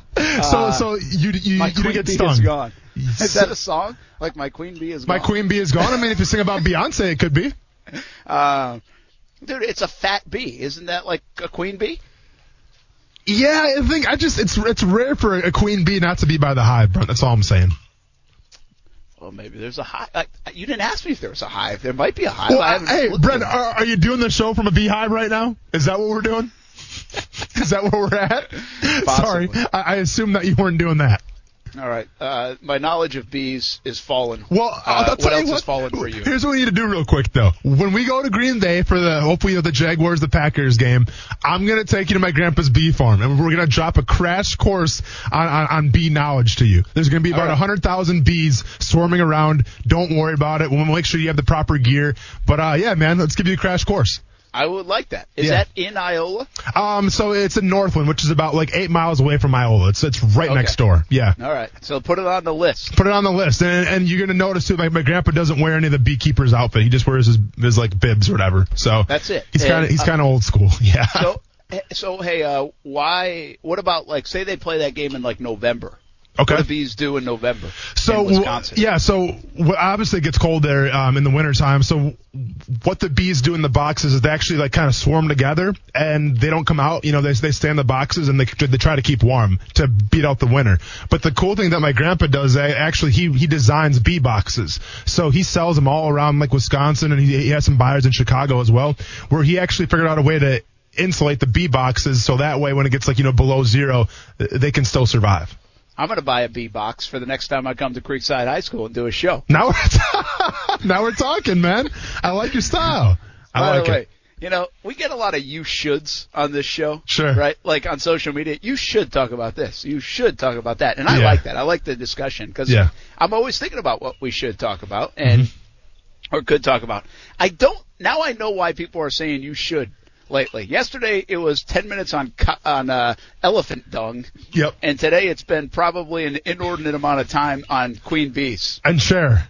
And share. All right, man. I get it. What's fallen other than us? Fallen. Well, if you recall on Friday, I talked about the UFC fights a little bit, and I said keep an eye on the Diego Sanchez Michael Piera fight. Michael Piera is the guy that does backflips and everything, does the breakdancing in the cage, even when the fight's actually going on.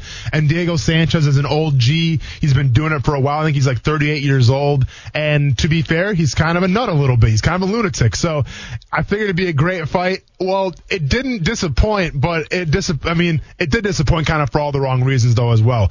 Where Diego Sanchez was losing 2 rounds by a landslide, he was getting picked apart by Piera.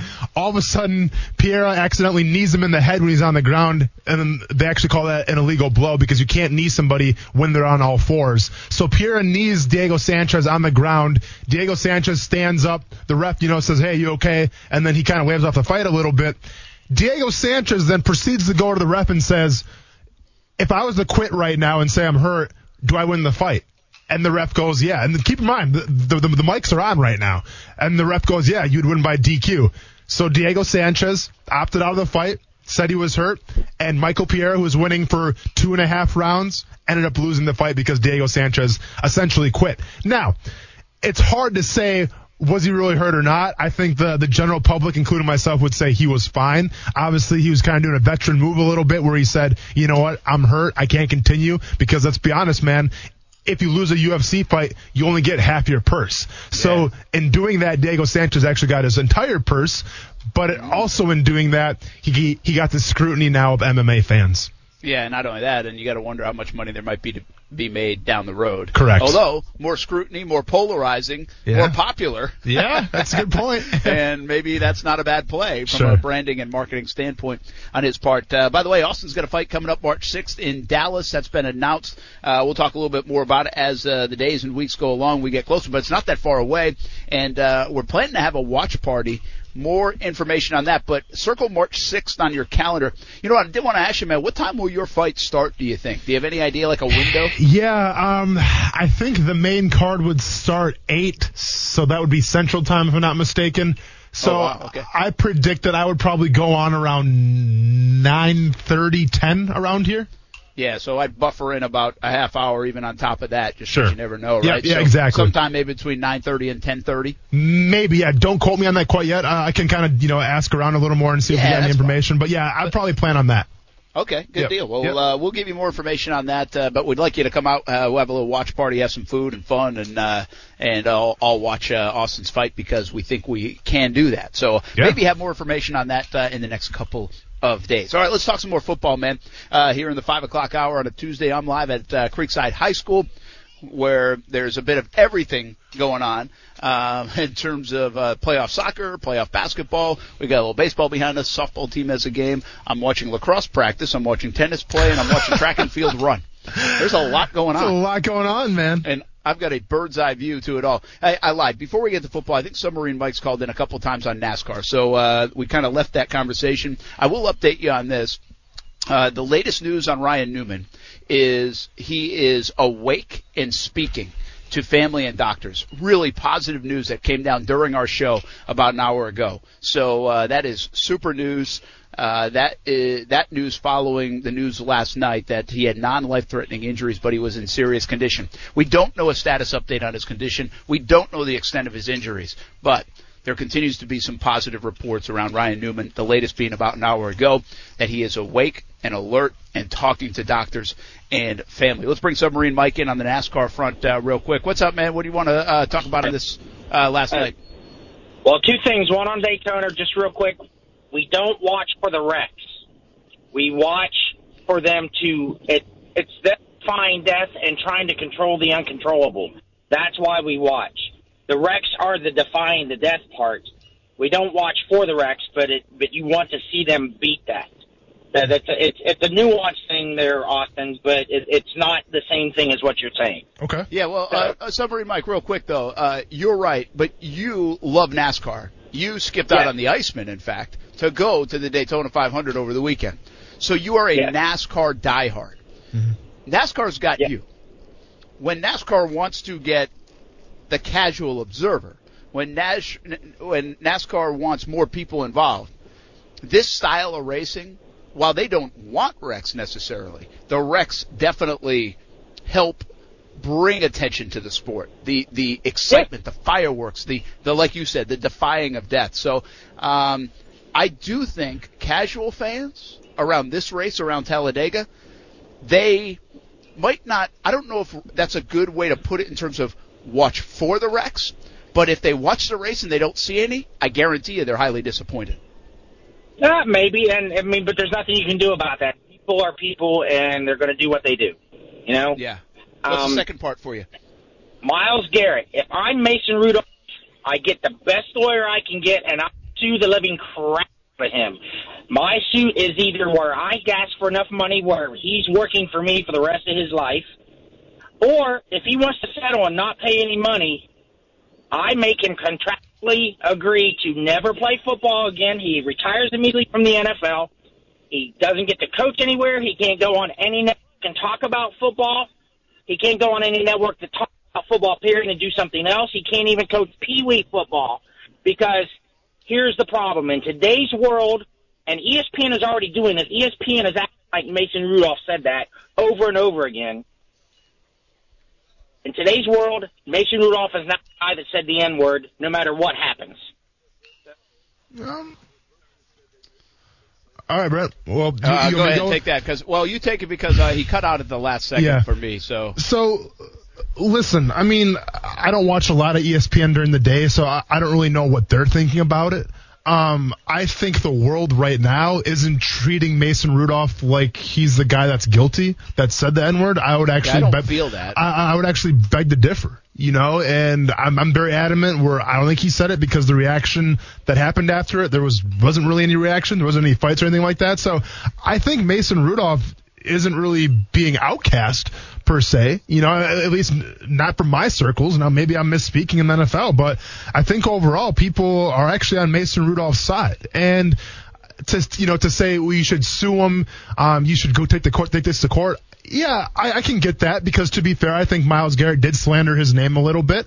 That could hurt him with endorsements in the future and all that. But let's be honest, man. I think if I'm Mason Rudolph right now, I just want this to go away, man. I just want Myles Garrett to keep my name out of his mouth, right? So the last thing I would want to do if I'm Mason is to go to the lawyers, go to the courts, and try to drag this thing out and make it a big spectacle, man. I just want it to go away, to tell you the truth. Yeah, I think he's probably in there too. Now, we're not in Pittsburgh. We don't know the temperature of all this and how he is being perceived. But I tell you, from a distance, I agree. I feel like Myles Garrett is being perceived as the bad guy in this. Yeah. I don't think it's really hurting the stock necessarily of Mason Rudolph. But that's totally up to Rudolph how he feels about that. But I agree with you. I feel like he probably wants this to be done. Well, and let's be honest. And get away from it. Exactly. And I think Mike Tomlin even helped Mason Rudolph's case a little bit. Obviously Mike Tomlin, being a black coach, went on ESPN, went on all the channels and had his quarterbacks back and said, I don't think he said that.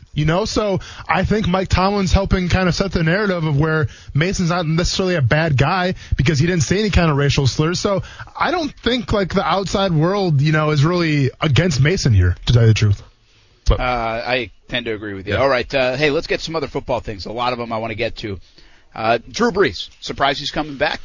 No. Not at all. Yeah, I get it. You had the injury last year. The playoff game against the Vikings obviously wasn't his best showing at all, but when you got Alvin Kamara coming back, when you got Michael Thomas, you have all those weapons. You have a pretty solid offensive line. I think Drew Brees, the way he feels right now is he has some unfinished business to do, so I'm not surprised whatsoever.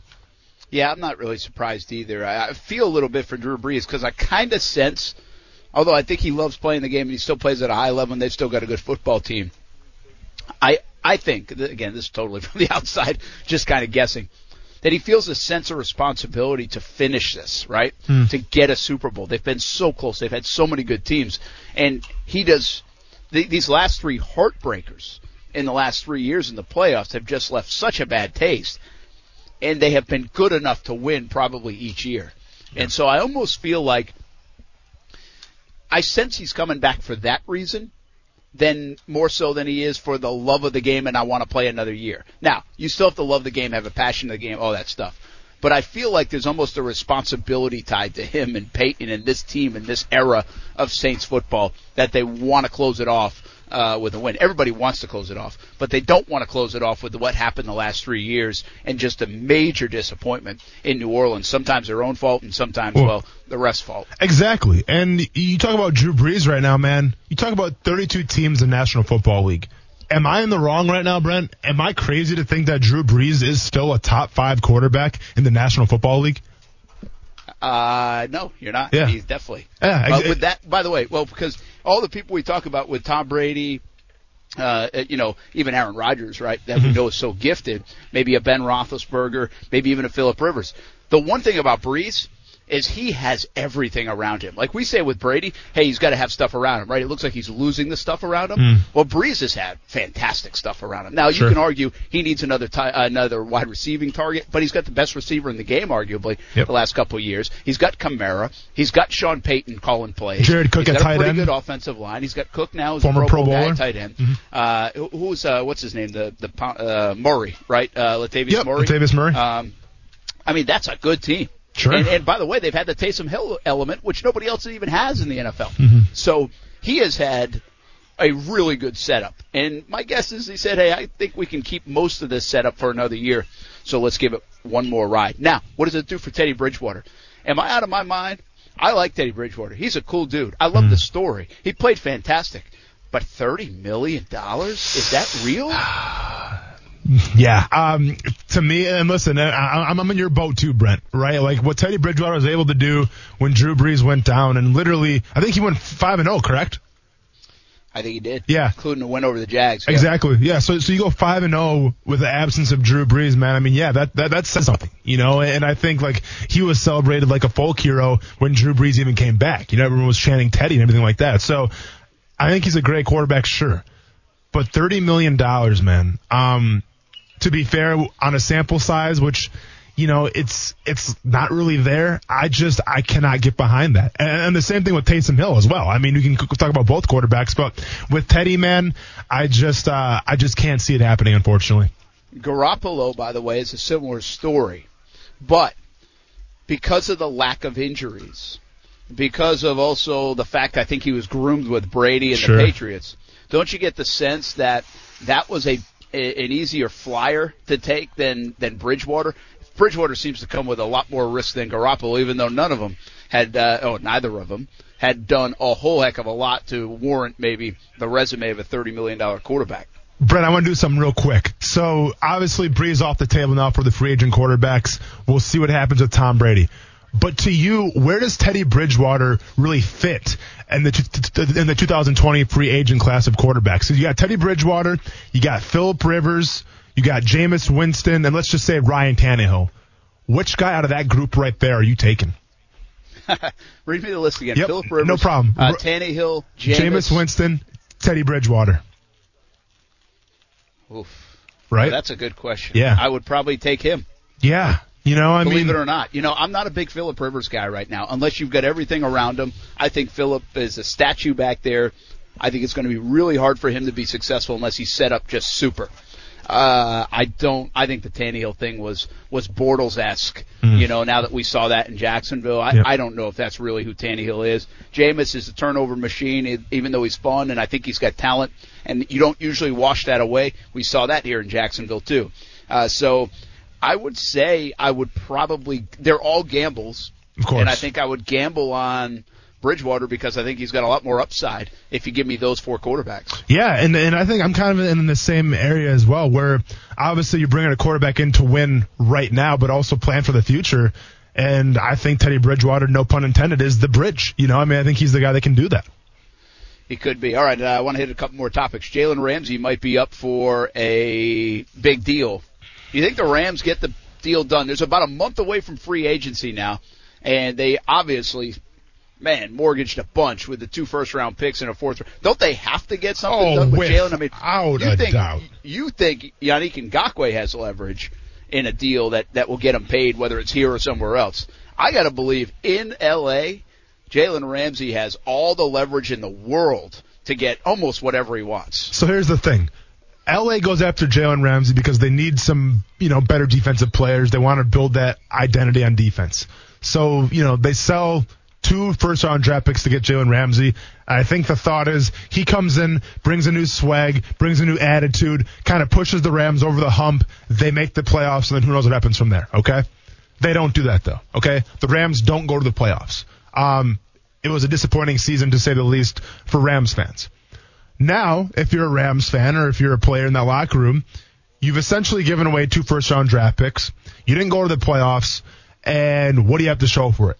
Really nothing unless you pay Jalen Ramsey what he wants. And I think that's what you have to do if you're the Los Angeles Rams, because if you do lose Jalen Ramsey and if you don't sign him, then those 2 first-round picks and everything else, it was all for nothing. So you absolutely have to pay him. And guess what? Like you said, Brent, if you're Jalen Ramsey right now, you're sitting in the pole position because you're essentially, you can call the shots, basically.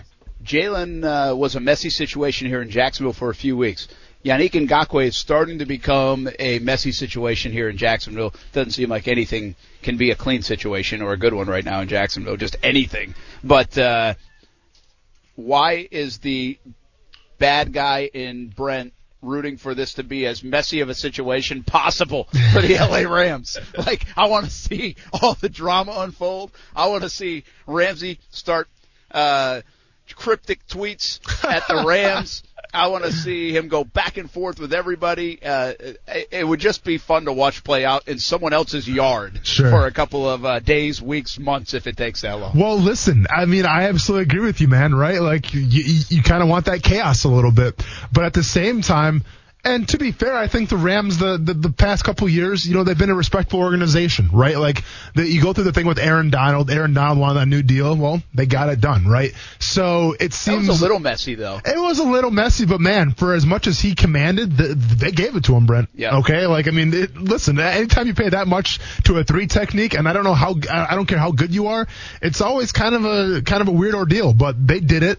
They backed up their guy. So, yes, obviously I'm interested to see some chaos, but also I'm just kind of curious to see how they handle it, right? Because we're so accustomed to the Jacksonville Jaguars handling things a certain way, right? Where they lose Jalen Ramsey. He doesn't want to be here anymore. Odds are showing that Yannick Ngakoue doesn't want to be here anymore. I want to see what the Rams do. I want to see how they run things. I want to see how they handle this circus that's about to come to their town. And I think it's going to be very telling whether they have, a legit franchise or not.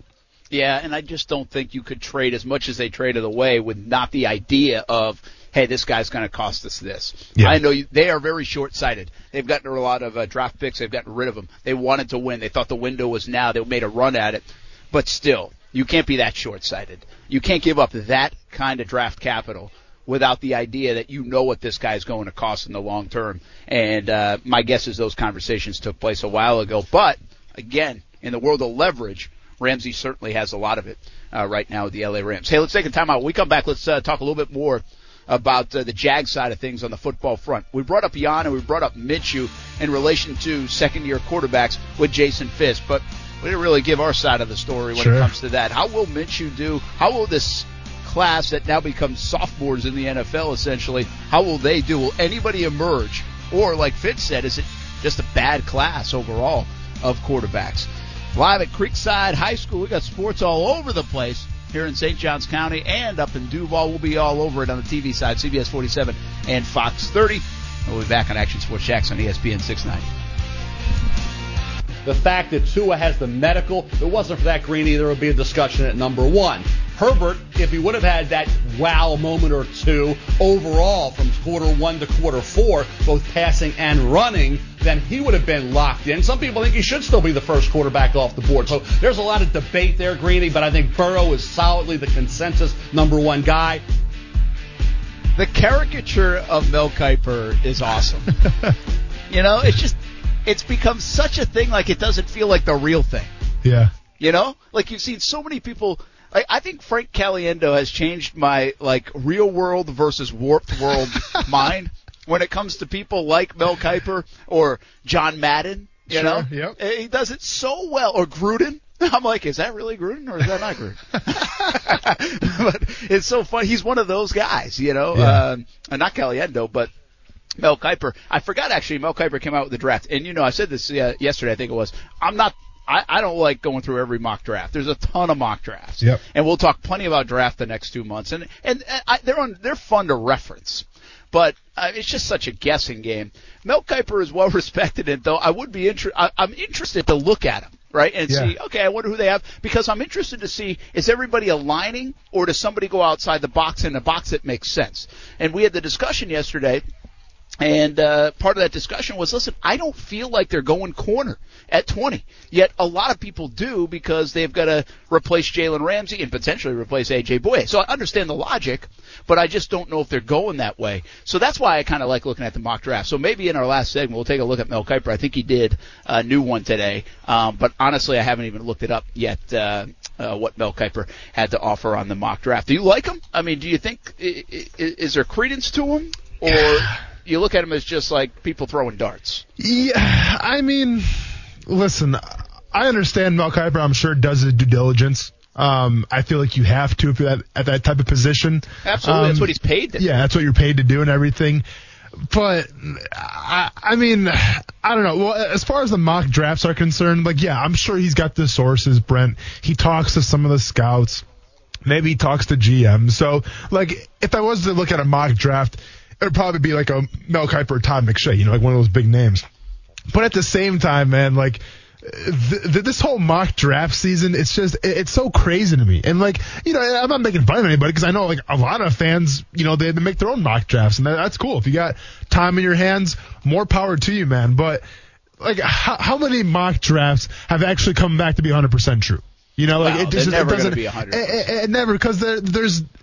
I guess there's no science to it. You know, it's kind of the art of guessing a little bit, because you don't know what teams are going to do. And let's be honest, even if you do have sources, well, 9 times out of 10, those sources are probably going to keep it close to the chest, because maybe they're probably planning to make some moves as well. So it's hard to gauge. I appreciate it, because obviously it gets the conversation going a little bit. And, you know, with Mel Kiper, who's kind of like let's be honest, he's like the godfather right now of draft talk, you know, and whether it's more to do with his hair or his look than actually his knowledge. I mean, he is that guy right now. So I embrace it. I love talking about the draft, but as far as mock drafts are concerned, I always kind of pump the brakes a little bit, especially when you get out of the top 10 picks. I think it's actually tough being front office people this day and age and not at least hearing some of the stuff. They don't look at them, I don't believe. Actually, you know what? I think I've talked to people who they do look at them just kind of for the fun of it. But I think when there's a consensus amongst like the population, the fans, we get talked into it, or we maybe talk people into it, because mock draft says this, mock draft says that, you know, all these different things. And then so you go outside the box and it almost sets a different narrative, right? Like the Oakland Raiders not picking Josh Allen. Well, that set them up for a narrative this year. Now it looks like it's okay right now.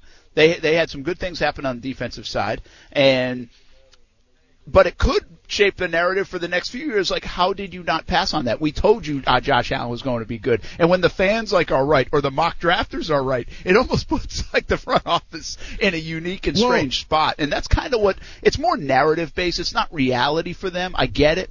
But that's kind of the world we live in. Like when we do the draft luncheon with the Jags, we'll be like, hey, a lot of mock drafts have this guy here. It's like, and they must be thinking like, who cares? Yeah. So it's interesting. But, and it's crazy just how people, they really embrace the draft now. Like even like the social media department for the Jaguars. Now I get it.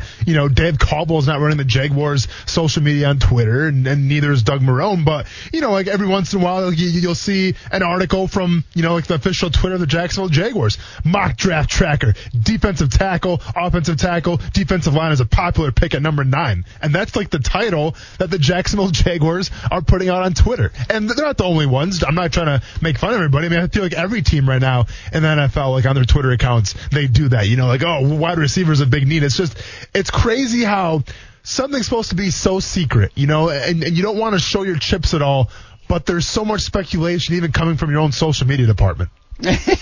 Sometimes you're right. Yeah. Everybody's taking a little bit of a guess, and it is fun. Listen, it's fun for everybody. Fun. It involves the fans, which the NFL has done such a great job of doing. Whether it's mock drafts or fantasy football, we all think we're GMs and we're smart enough and smarter than the other people doing the job. For sure. And by the way, in Jacksonville, have been proven at times,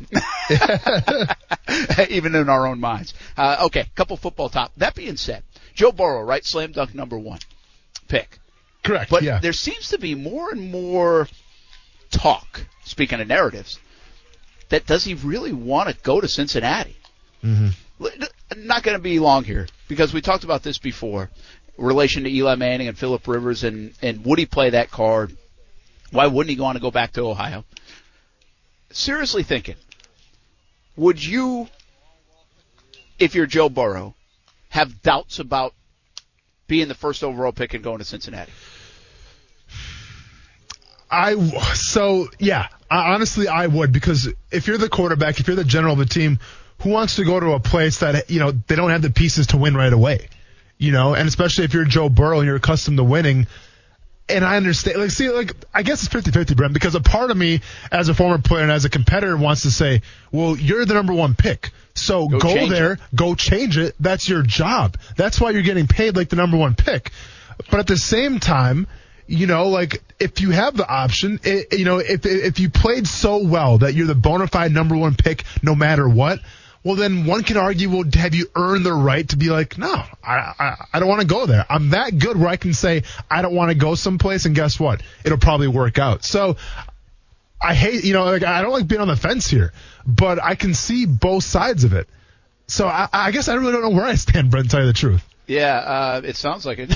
Yeah, I know, right? Yeah. But no, it's a tough question because, well, first of all, we don't know the inner workings of Cincinnati. Is it poorly run? Well, they haven't won a playoff game since 1991. Mm-hmm. So that speaks to a yes. I think the tough thing for a QB, they can't control much. So Joe Burrow comes in, he controls how he plays, he controls how good he is, he controls that offense, maybe score some points. But he can't control who the head coach is, can't control who the offensive coordinator is, the QB coach, the wide receiver coach, who they end up drafting, who they pick up in free agency, how much money they spend, all those things. And he can't control the defensive side of the ball. So there's a lot of not being able to control. That's sports, that's football. But so I understand for a team that has not won a playoff game since 1991, which is now going on a very long time, almost 30 years, then I understand why you might say, am I going to be put in a situation where I can be successful? And we talk about it all the time, it's situational. Allen Robinson, when we've talked to him at Super Bowls, even Blake Bortles, and this is not a defense of Bortles, and I won't go back to that hill. But because Brent's died on it already. I will say this about Allen Robinson, though. It stuck with me, not this last Super Bowl, but 2 years ago in Atlanta, when he said, listen, it's not that I want to get out of Jacksonville. It's that I was tired of all the change in Jacksonville.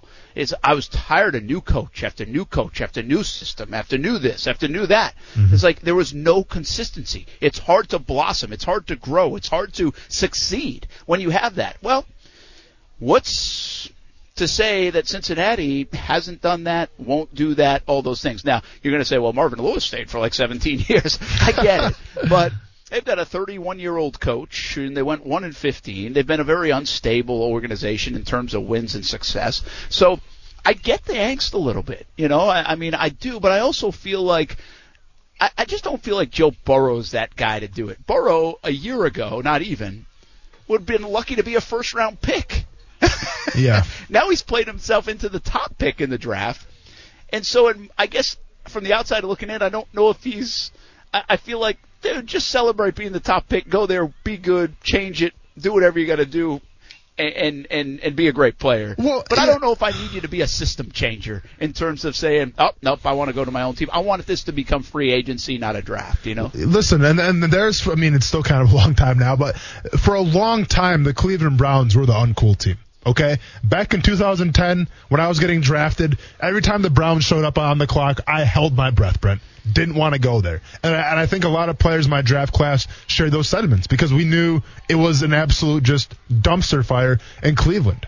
Well, then enter Baker Mayfield. And I get it right now. Baker Mayfield, I'm also looking in, he's got a lot of work to do, right? But I think when Baker Mayfield came into Cleveland, when they kind of took a gamble on him, I think the fans responded well to that, and I think like the dog days of Cleveland were over and Baker Mayfield was going to be the savior and he kind of, the city embraced Baker Mayfield and all that stuff. Now, time will tell if he was the right pick or not. I think there's still a lot of sample size left to see, but it's kind of the same thing with Joe Burrow, I feel like, especially in a close to a place that you grew up by, man, where you can come in and you can turn it all around.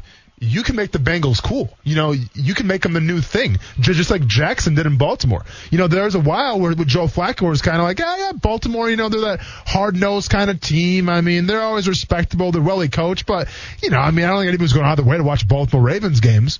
Well, then here comes the MVP of the league to take over, and now they're must-see TV. So if you're Joe Burrow, why not think like that, man? Why not think that I can come in, turn this whole thing around, and have all eyes on me? Because I feel like if you're the number one pick of the draft, you should embrace those type of moments. Yeah, I think you're right. I mean, I agree with you, and maybe that's just kind of a little bit of get off my lawn and saying, hey, come on now, go fix it. Go be a competitor. Go try to do it. But I would say they have valid points. They've been 30 years without a playoff win. They've done a lot of things wrong in Cincinnati. And the organizations that now have been mired in disaster for a decade or two, well, it's fair to say I don't know if I want to go there. They have not proven that they can flip it, and they're not at a good starting point.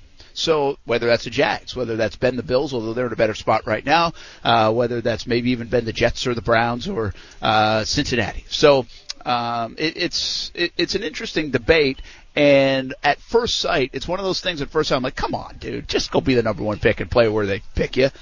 But there is some validity to questioning whether that's going to be a good spot for me because now I get into this league, I want to be successful, Yeah. It'd be great to be offered a job somewhere, or Austin, be offered a fight.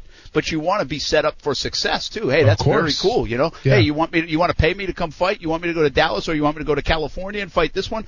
But am I putting myself in the best position to be successful in that fight? Can I fight? That's a fair thing from Brent Martineau. Burrow's point of view. Oh, no, without a doubt. And listen, I think another question, too, we need to ask, maybe we can answer this after the break here, is if you're the Bengals right now, and obviously Joe Burrow, he's got all the hype, Heisman Trophy, winner, number one pick, but how confident are you of Joe Burrow to have him lead your franchise for the next, 10 to 12 years? Pretty confident. I'll take it. Okay, but my only argument here, Brent, is it's not like Andrew Luck, all right? It's not like a guy that was groomed since day one to be the starting quarterback of the NFL. Joe Burrow came out of nowhere. Nobody was talking about Joe Burrow from the start of the college football season. And one could argue that the system that Joe Burrow played in, it was obviously very college football friendly, right? Like the coordinator left, the quarterback's coach is someplace else. Like they basically gutted that entire offensive coaching staff because they were that good. I guess my question is Joe Burrow going to be the real deal, or was the place that he was surrounded by, all the great talent on the field and also the coaches that coached him, are they allowed to have to do with its success as well, I guess I would say. Yeah, they probably are, but I'll take the risk, and it's worth the risk, in my opinion, with Joe Burrow, because you got to do it. You got to shuffle the deck. You got to take that chance, especially if you have the top pick. If you're Cincinnati, I would roll with Joe Burrow. Hey, when we come back, Yannick Ngakoue, Gardner Minshew conversation to wrap up a Tuesday on Action Sports Jacks on ESPN 690. I think that the back and forth that's gone on is not healthy. I met with half the managers, the Florida contingent, before I came out here to speak to you guys. I'll meet with the other half in Arizona. I hope that I made it extremely clear to them that retaliation in-game by throwing at a batter intentionally will not be tolerated, whether it's Houston or anybody else. It's dangerous, and it is not helpful to the current situation. What is Rob Substitute teacher Manfred? Yeah, that is helpful to the situation. Yeah. Maybe they should just put him up to bat. Substitute teacher Manfred trying to get his 2 cents in. Will his class listen? Time will tell. Yeah, I highly doubt it. Brent Martineau here at Creekside High School. A ton of events going on. It's pretty cool. It's a beautiful night, gorgeous night here in St. Johns County and really all over Northeast Florida, I think. Maybe some raindrops up in Duval, I'm not sure. But they've got everything going on. Softball games in the third inning. Got a baseball game going on behind us in just a little bit. It's a JV game coming up between Creekside and Providence. Lacrosse practice. Tennis is in the middle of a match. I don't know who they're playing. Girls soccer takes the field in just a little bit for a playoff game. Girls hoops inside and a playoff game. And that's just here at Creekside. Can we just pick a sport just for the day? I know. Man. And I saw track and field practice earlier. So unreal. It's a great spot. I mean, they got everything kind of connected. And home game for me. Here in St. Johns County, here for Action Sports Jacks on ESPN 690. All right, before we get going, I want to touch on two things that we already touched on, but didn't really elaborate much. Yannick Ngakoue, you shared the cryptic tweet or Instagram. Yeah. That was next chapter and an airplane emoji, right? Correct. Or is that an emoji? Is that an emoji? Is that technically called an emoji? I think so. I mean, I see how you're asking the cool person here, I guess. So, yeah, I think it's emoji. Let's go with that. I didn't know if the emoji was just for, like, no, I knew that was an emoji. Like, I think thumbs up, and I think the crying, and I think the smiley faces, you know. Wink, yeah, but I got didn't know you. if the airplane, you know. Yeah, but, I got you. I've learned a lot, you know, from bees and queen bees to emojis. I'm really taking it all in here today. But, anyway, another cryptic message. Yeah. The point being here, we'll talk a little bit more about free agency tomorrow and the league year. That's a few weeks away.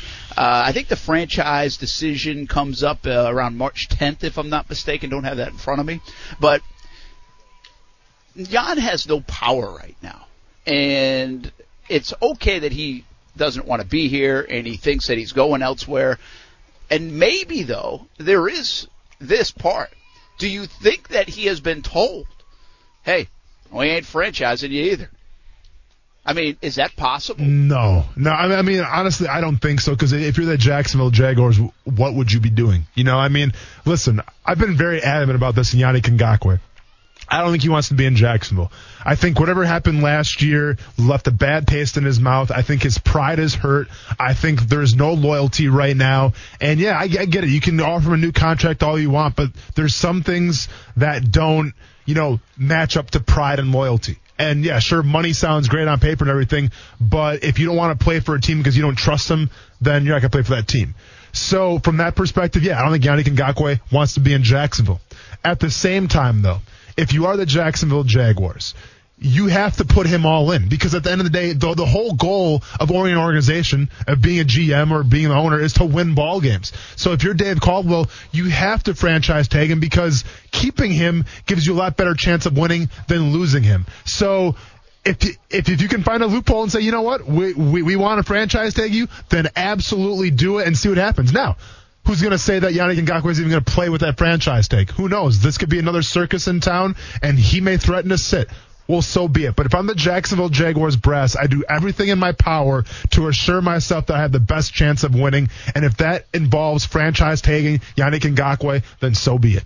Yeah, one last point on that, too, is I've been a big proponent of, hey, Jacksonville, if I could sit there with Doug Marrone, maybe I will next week at the Combine, or Dave Caldwell, and say, listen, guys, you can have something in 2020. I think you could have something for the next 4 or 5 years, maybe even beyond, but definitely in 2020 that nobody else has. You've got these 2 pass rushers that are good and that are under the age of 25. Now, other teams have good pass rushers and maybe multiple good pass rushers, but not this age, not with this youth, not with before their prime. And already good resumes. They have something different, something unique, something that nobody else, in my opinion, has in the NFL. Now, the ideal way to treat that is let's have that for the next 3, 4, 5 years.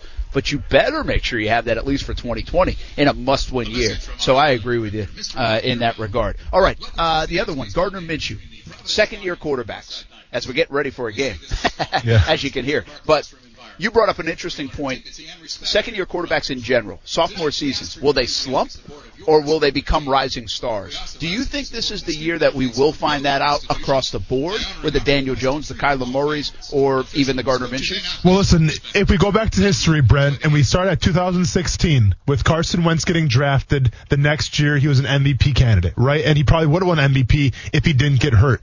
The Eagles still go on to win, the Super Bowl, and a lot of big thanks to Carson Wentz for that. Next year, Patrick Mahomes gets drafted. He sits a season, comes in next year, and blows the doors off the league. Same thing.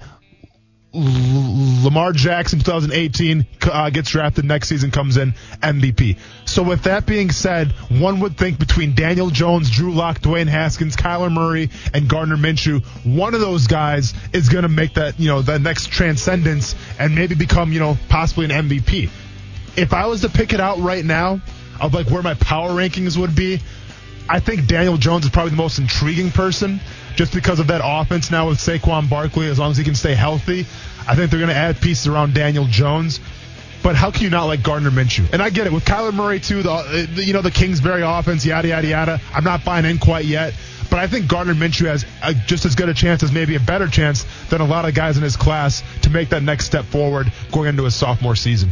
I think it was an excellent point you brought up, and I can't disagree with you. I think Minshew is right in that conversation. That guy that could be the next guy, and that's why you need to ride with him in 2020. Simple as that. All right, been a lot of fun hanging out at Creekside High School. I think I'll be back in studio tomorrow. Check us out on TV, CBS 47, Fox 30. I'll have a live report from Creekside coming up in about 45 minutes, and then we'll have all the action later tonight on CBS 47, Fox 30 Action Sports Jacks. For Austin Lane, Coos, Stuart Weber, who stopped by, John Bachman, I'm Brett Martin. Have a good night, everybody. Thanks for listening. It's Action Sports Jacks on ESPN 690.